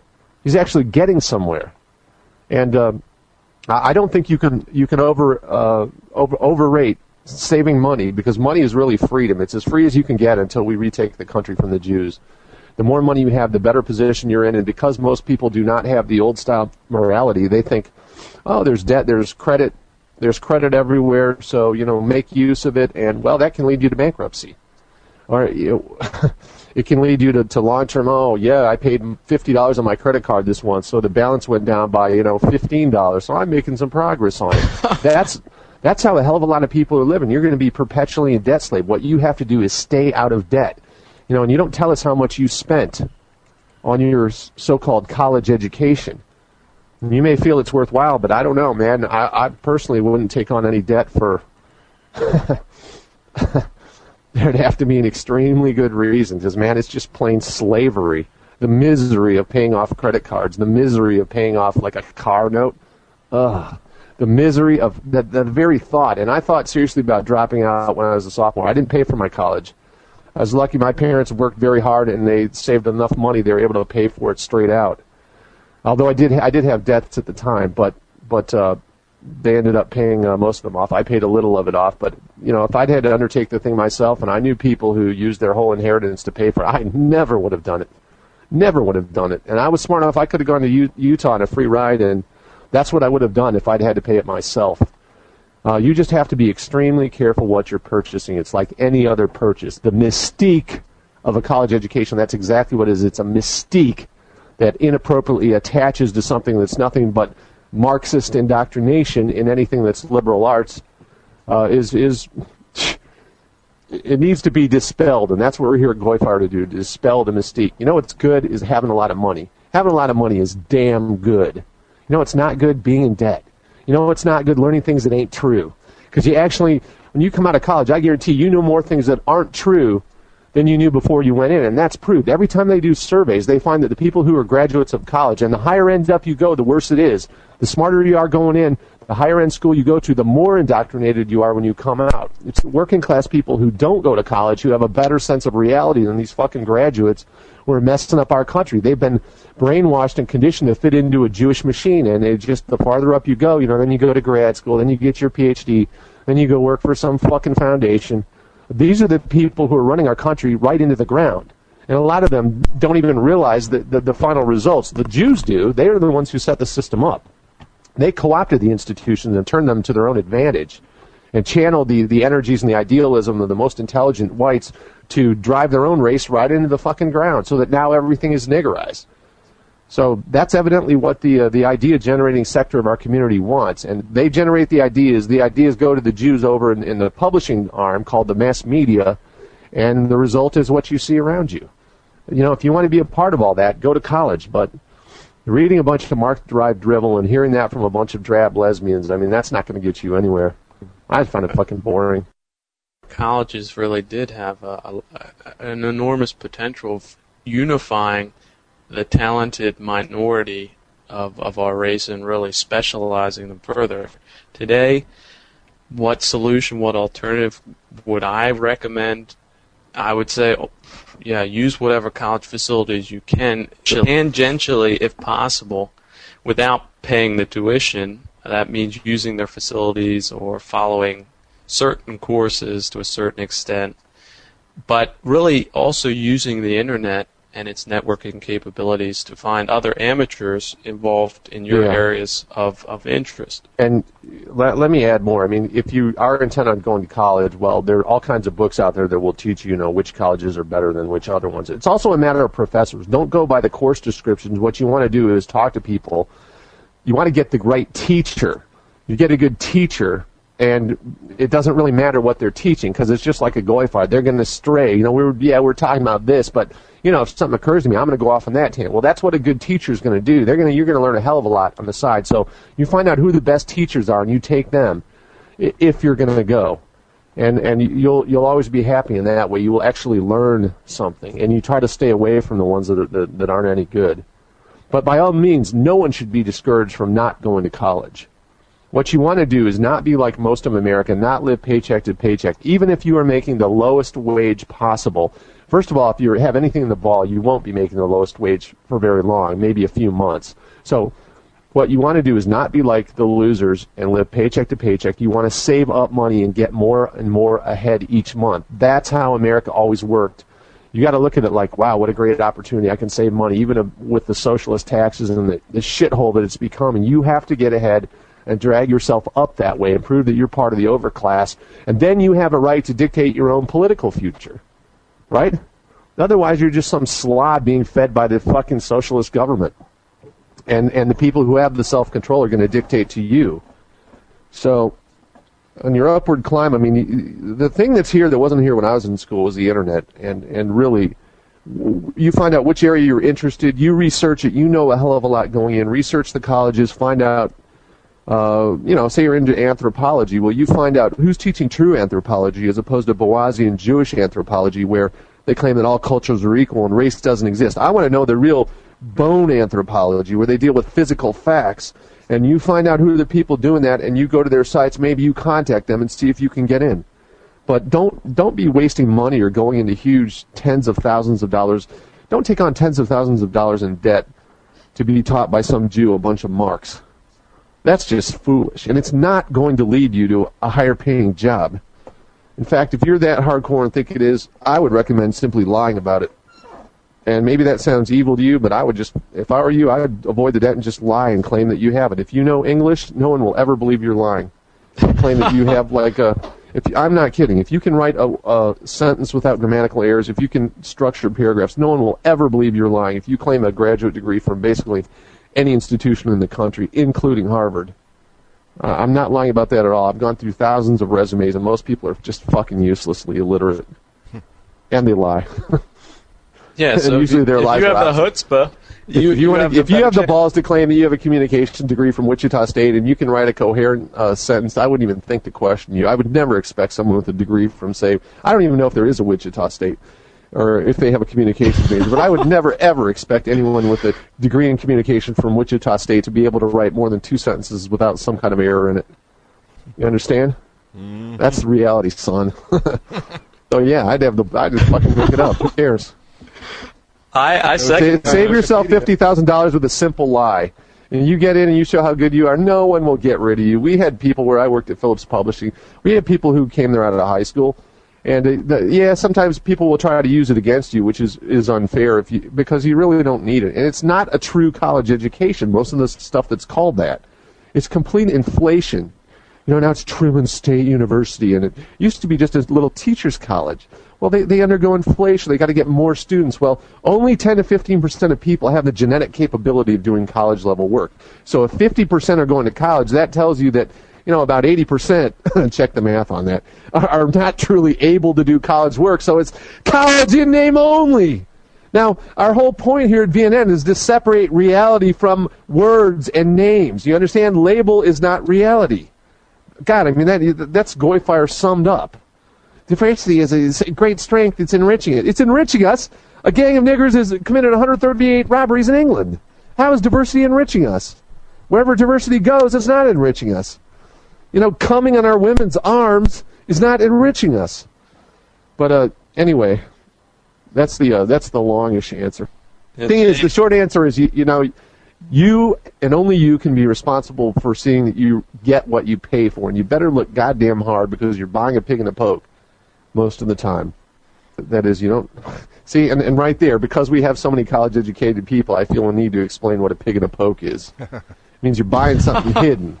You see, we got so many for the college graduates out there, that means you're buying something sight unseen. You don't know what you're actually buying. They tell you you're buying a college education, but all you're buying is a bunch of Marxist bullshit. Right. And you go tens of thousands. You ain't paying any $20 for it.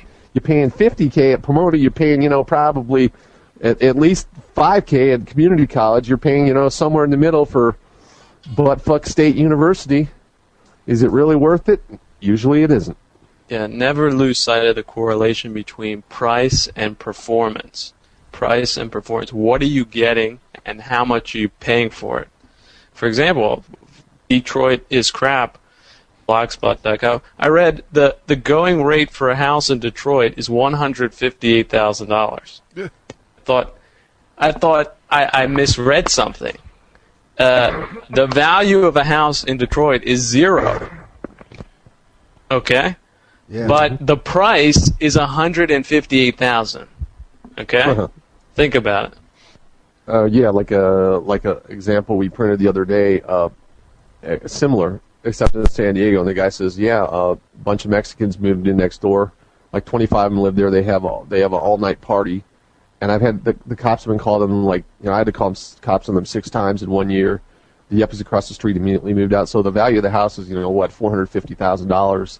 It's like the average down there, and the value is I can't get any sleep at night to go to my job because the fucking Mexicans are holding a never-ending party. And they got 50 people over there, and they throw their diapers and their Corona bottles in the street, and they play their crappy Mexican music, and they pull their car up on the lawn. The reality versus the appearance are two separate things. So these what are you getting for the money you spend in college? They're following college education, real estate as a safe investment or enforced savings. All of these things are following either faltering or in a shaky position in the United States and getting worse over time.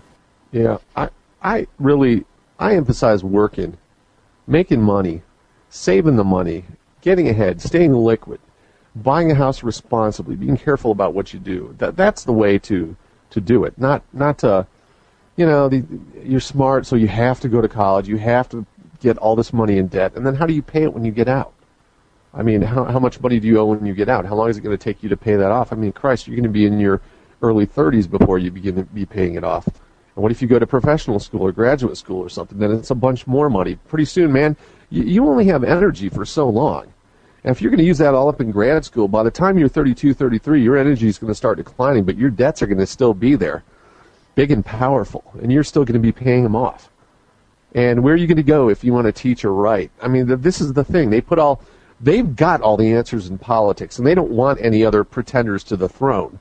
So they ain't going to let you teach or write anywhere if you want to do the kind of stuff, talk the kind of reality we're talking here at GoyFire. So what's the fucking point in being educated in it?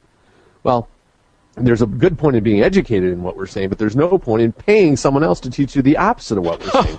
And that's what a liberal arts education is. You get all this from us on GoyFire is free tutoring that doesn't cost you a penny. You're not going into debt here to listen to us. You're not going into debt to read the authors and the books that we recommend. That's all free. And that's what education is. It's you reading books, thinking about it, and maybe writing about it, and submitting the writing to someone intelligent and seeing what they say. But basically, it's you. If you read the best, you want to understand how words are used and put together, read H.L. Mencken. Nobody in the history of the world ever put words together better than he did, was more inventive or funnier or more creative. Read what he has to say. See how he does it. Yeah, learn what he's doing. Of course, you can't do it yourself, but it will make you better. You don't need to worry about being him. You need to worry about being you, and improving your abilities. We all have built-in genetic limitations, but usually no one ever used their true full potential. But you can get closer to it by looking up. Don't look down. Don't be middle class and bitch about little grammar flaws and the rest of it. Yes, you do that. You need to do that to some extent to pick out the flaws and encourage people to improve, but don't be all satisfied. You want to be looking up and trying to pull yourself up to that level, getting better, not worrying about others. And none of this is what you're going to get in college. All right. Alex, you mentioned Mencken. I'm going to add to that list Shakespeare, Plutarch, Seneca, and Montaigne, the French philosopher. Montaigne, right? Yeah, Montaigne. Okay. I would pronounce it. But yeah, Shakespeare is like Mencken, but without the comedy. I mean, he is as good as anyone in, let's say, being supple with words. And so many expressions have come from him. You see, the ordinary middle class person not only is not bothered by cliches, but prefers cliches. They are scared by departures from customary verbal formula, as Paul Fussell put it in class, which is a book you'll never be assigned in college, but should read multiple times. Great book. But the point is that the best writers are going to come up with unusual combinations of nouns or verbs or adjectives combined with nouns, whereas the middle class is always going to stick to safe, conventional cliches, because that way you can't get in trouble because other people use them. And the middle class is primarily people who are concerned about getting in trouble with someone or looking bad or doing the wrong thing. The upside of that is their conformism leads to a certain stability. The downside is it kind of retards progress, and it kind of it can be very biased against anybody who sees things differently or wants to do his own thing. But the stability trade-off probably makes it worth it. But we still have to bash them some because They don't have what it takes to overthrow a politically correct age. That lays to us, who are not afraid to come up with new combinations and new ideas and speak the truth. So each class there's nothing wrong with classes. Mankind has always fallen into them, and there's no reason they're at odds, contrary to what the Jews and Marxists claim. Yeah, you read the best writers, and that's how you learn to read and write. Even just simply writing out what they say as though it came from you, and then seeing what they say, seeing how you could twist it a little, seeing how you could apply it to your own life, writing little essays. Frank Harrison, he was a famous sort of bawdy writer. He wrote a bunch of books in the first half of the 20th century, and he wrote fairly openly about sex, but he was also very literary. He would take, his way of developing himself would be to take a subject and write about, say, what would he, I can't remember the examples used, but say he'd write about love. Say he'd write about love, or he'd write about sex, and he'd write the very best essay he could. Then he'd go read what someone like, say, Schopenhauer, some acknowledged master, had written about it, and see how they compared. And see, that's a little homemade way of teaching yourself how to write. And you know what? When you go to college, most of what you're going to do, you're not going to want to do. You know what? If you don't want to fucking do it, why the fuck are you doing it? Why are you there? Are you bored? You got to get up and go. What the fuck is that? You should be passionate about something. You know what? And if you're not passionate, then you should at least be making money at it. Something should be advancing your personal and professional life. You shouldn't be fucking, I'm going to listen to this. I'm going to write a paper. How many papers do you want to write? I can't remember a single paper I wrote in college that I wanted to write. I didn't fucking want to write any of it. I was like, you go to college, you got to grade. You know what I wanted to write? I wanted to write the opinions I wrote in the paper. And they were fucking good. You do a hell of a lot. Fuck these fucking wanks and what they think about what I think. Who are they to judge me? Now, that could easily be a very self-indulgent, light sort of thing. But no, I had the education. I knew what I was saying. And I didn't get that education. I didn't get anything I'm telling you out of college. Not a fucking thing. None of the books I've ever spoken about did I read in college. And your education just doesn't come from college. You have to educate yourself. You have to take responsibility for it. It's not your professors. They're not the ones who are going to do it. That's all I'm going to say about that today. Or we'll never get done here. Yeah. Jane, otherwise Stan, what's next up? This is a quick one. This is from Josh. It says, hello. I just want to say how much I enjoy all the shows on VNN, and I'm also glad to see that you're putting them out more often. I was wondering who that band was at the start of GoyFire show number 41. They are intense. Thanks, and keep up the good work. Josh. Josh, that was Heavy on the Head, which was a musical project I was involved in back in the 90s. And I encourage all white men and women who have musical talent to make it available to the rest of us on our shows. Get the word out for you. Yeah, if you have a band or you have some good clips, it'd be good. Send them in. We're trying to promote everything that's quality that we can find, whether they're our own or someone else's. And we, unlike the cultist side that you can find over at Stormfront, where if you're not with us, you're against us, and they're hateful, hostile little pick-leading heads. I mean, we will promote anyone that we think is good because the cause is bigger than our own little petty egos. And Stormfront ought to realize that. Don't think they will, but they ought to. So if you got a good band out there, send the tape into the stand, and chances are we'll use it. I noticed while editing the shows how much music enhances the listening experience, and how important music is in its own right to heighten our thoughts and our spirits, to lift our spirits out of the dredges of everyday life. So the doldrums. Yeah, there is something magical about music. The next listener mail is from a fellow German-descended European-American here. He says, a friend of mine showed me VNN, and I've been a regular visitor for about a year. I listened to Linder's appearance on that Judeo-critic radio show. Judeo-centric radio show. Thank you. That you have available for download, and felt compelled to write. Those jackasses were making me sick.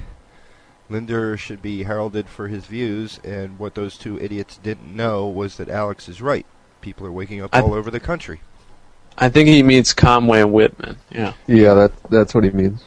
Shouldn't feel obligated to pretend that blacks are our equals anymore. We shouldn't be force-fed Shylock lies day in and day out. We should have our advocacy group. And thanks to you, we do. White people all over the country understand and are not afraid. Surprisingly, up at my college, where Lox's bullshit permeates the air, you can find a few proud white Americans. We're here even in one of the most Jew-loving states. I'll give you a hint. We just elected a kike senator. Hails. And that comes from Stefan. All right, that's good to hear. Yeah, I got to say, that was an interesting hour, and we got it up in the Conway Whitman, and we've had a lot of good response for that, and they took an extremely low road. If you haven't heard it, they were, well, listen to it if you want, but all it did was generate sympathy, and I went in over them, and I deliberately played it straight. But wouldn't necessarily do that again if I were back on there. I mean, you can do. They tried to treat me as a Jerry Springer joke, and that didn't work since I obviously knew what I was talking about. But that's what they kept trying to do through the whole hour, and I just played it straight and talked to them. And even from their own calls, you could tell that people are utterly open and in very large measure, sympathetic to what we white nationalists have to say. And it is, in fact, the case that it is purely suppression that keeps our majority viewpoint from being the actual point of view of the mass media, if we controlled our own media. But we don't. It's controlled by hostiles and appeasers, as even cowardly cur John Derbyshire will admit. If you say anything against the Jews, you can't get on there except as a joke guest, as they tried to treat me. But I'm not a joke, and I can't be played off as Jerry Springer, and their audience goddamn well knew it. And if they gave me a slot on their air in L.A. where that was, I'd be able to outpull them easily doing serious stuff compared to their knockoff Howard Stern. And they fucking know that. They damn well know that. We have all kinds of people listening to GoyFire, and we have more each time that we do it. And we'll continue to. Edicts and these beliefs in their heart, almost as if it's a secret religion that they can't practice openly. Yeah, how did that come about, that we can't speak our own minds in our own land? Because it is the situation. You know that people are afraid to say what they mean, and that's a totalitarian country when you know that you can be fired or whatever for making some little joke or making some little observation that doesn't fit the ruling ideology. I mean, we've reached a sorry state. Yeah, however factual the statement may be. Yeah, when you can't say things that are true because they're true, wow. Yes, I mean, you've fallen. Resentment. Even now, the boomers have lived, they've lived their lives, and they've lived through this lie, this 40 years of, and they know. So those of them who will not react at this late stage in life are really cads and founders. Ours. Yeah. Yeah. Yeah, they're dead before death has taken them. Yeah, well, we thank Stefan for writing and introduce more people to GoyFire. That we hope you will, and spread that around and copy the MP3s off, and encourage people. Tell them that this is what's happening. This is the white America's waking up. No Jews, just right. Whites for whites. What's good for whites is what matters in our country, and that's all you need to worry about. Your race is your nation. You know, not some Mexican come up here jerking off on a human's arm, not some niggers winning the lottery and chimping out for 4 straight months. White people forming white lands. And that's the idea that the Jews cannot quash, and that's the idea we represent and advocate.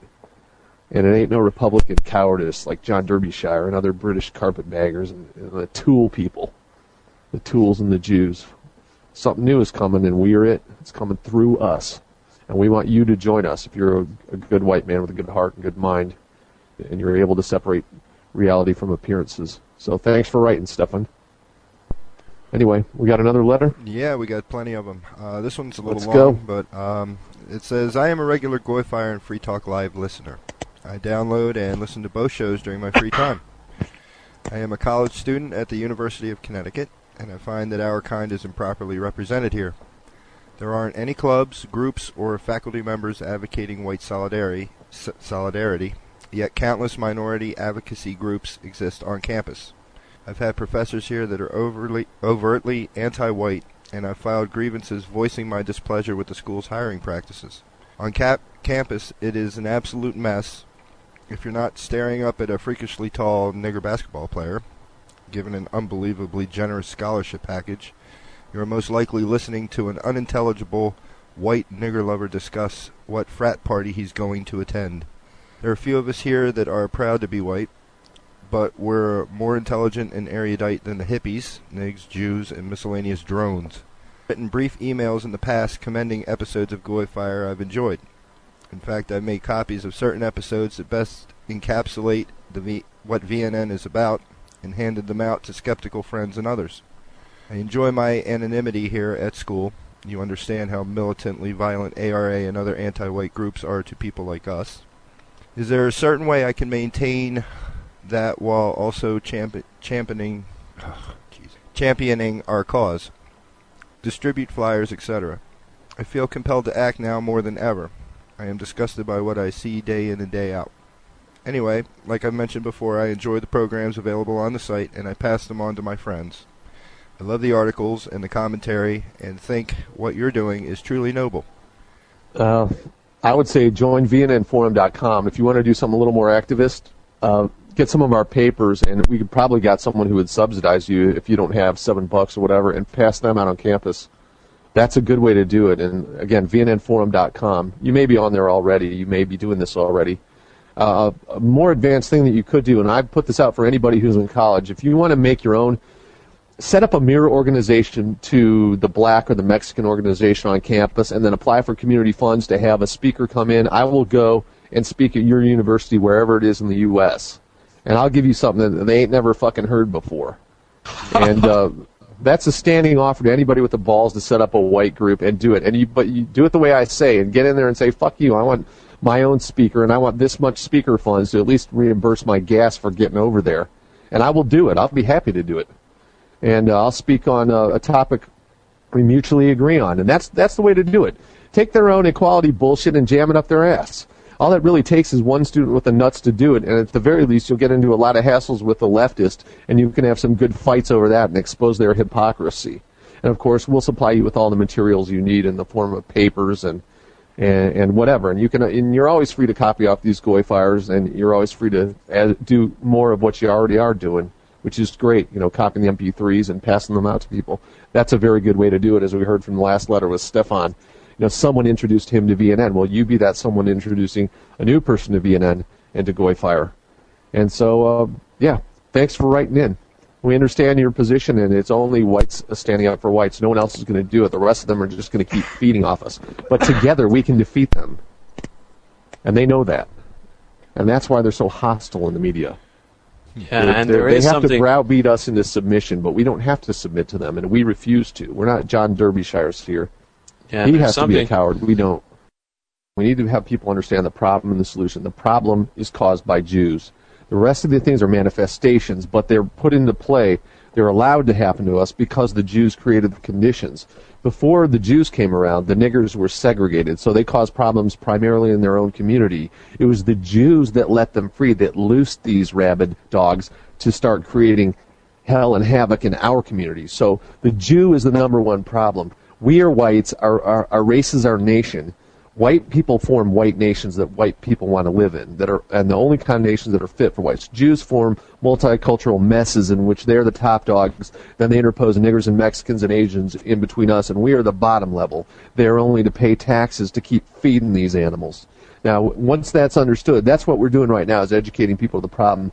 And the day is coming when we deal with that, and that means taking out the Jews, and then the rest of the minority problems will take care of themselves. Till that day, protect yourself and spread awareness and find people in your local area. I don't know where you're going to end up living. You're a college kid right now, but you got to develop local networks of people who understand the problem and the solution, that when the time comes, we are able to solve it. Acting as one, and we all know the game plan. We don't have to actually form networks that can be infiltrated and exposed. You just got to understand the problem and spread this kind of material around that identifies the Jew as the one causing the conditions that we all despise, that we all suffer from. And only in a white nation will things be rectified. There's no party voting. There's no nothing else that can take the place of that. White territory for white people is the solution. I'm gratified to hear from young guys, young men who are picking up on the whole thing. They don't have to go through all the... It is. Michael White is the kind of guy that we're trying to reach, as is Stefan. These younger guys who see what's going on. Here. Yeah.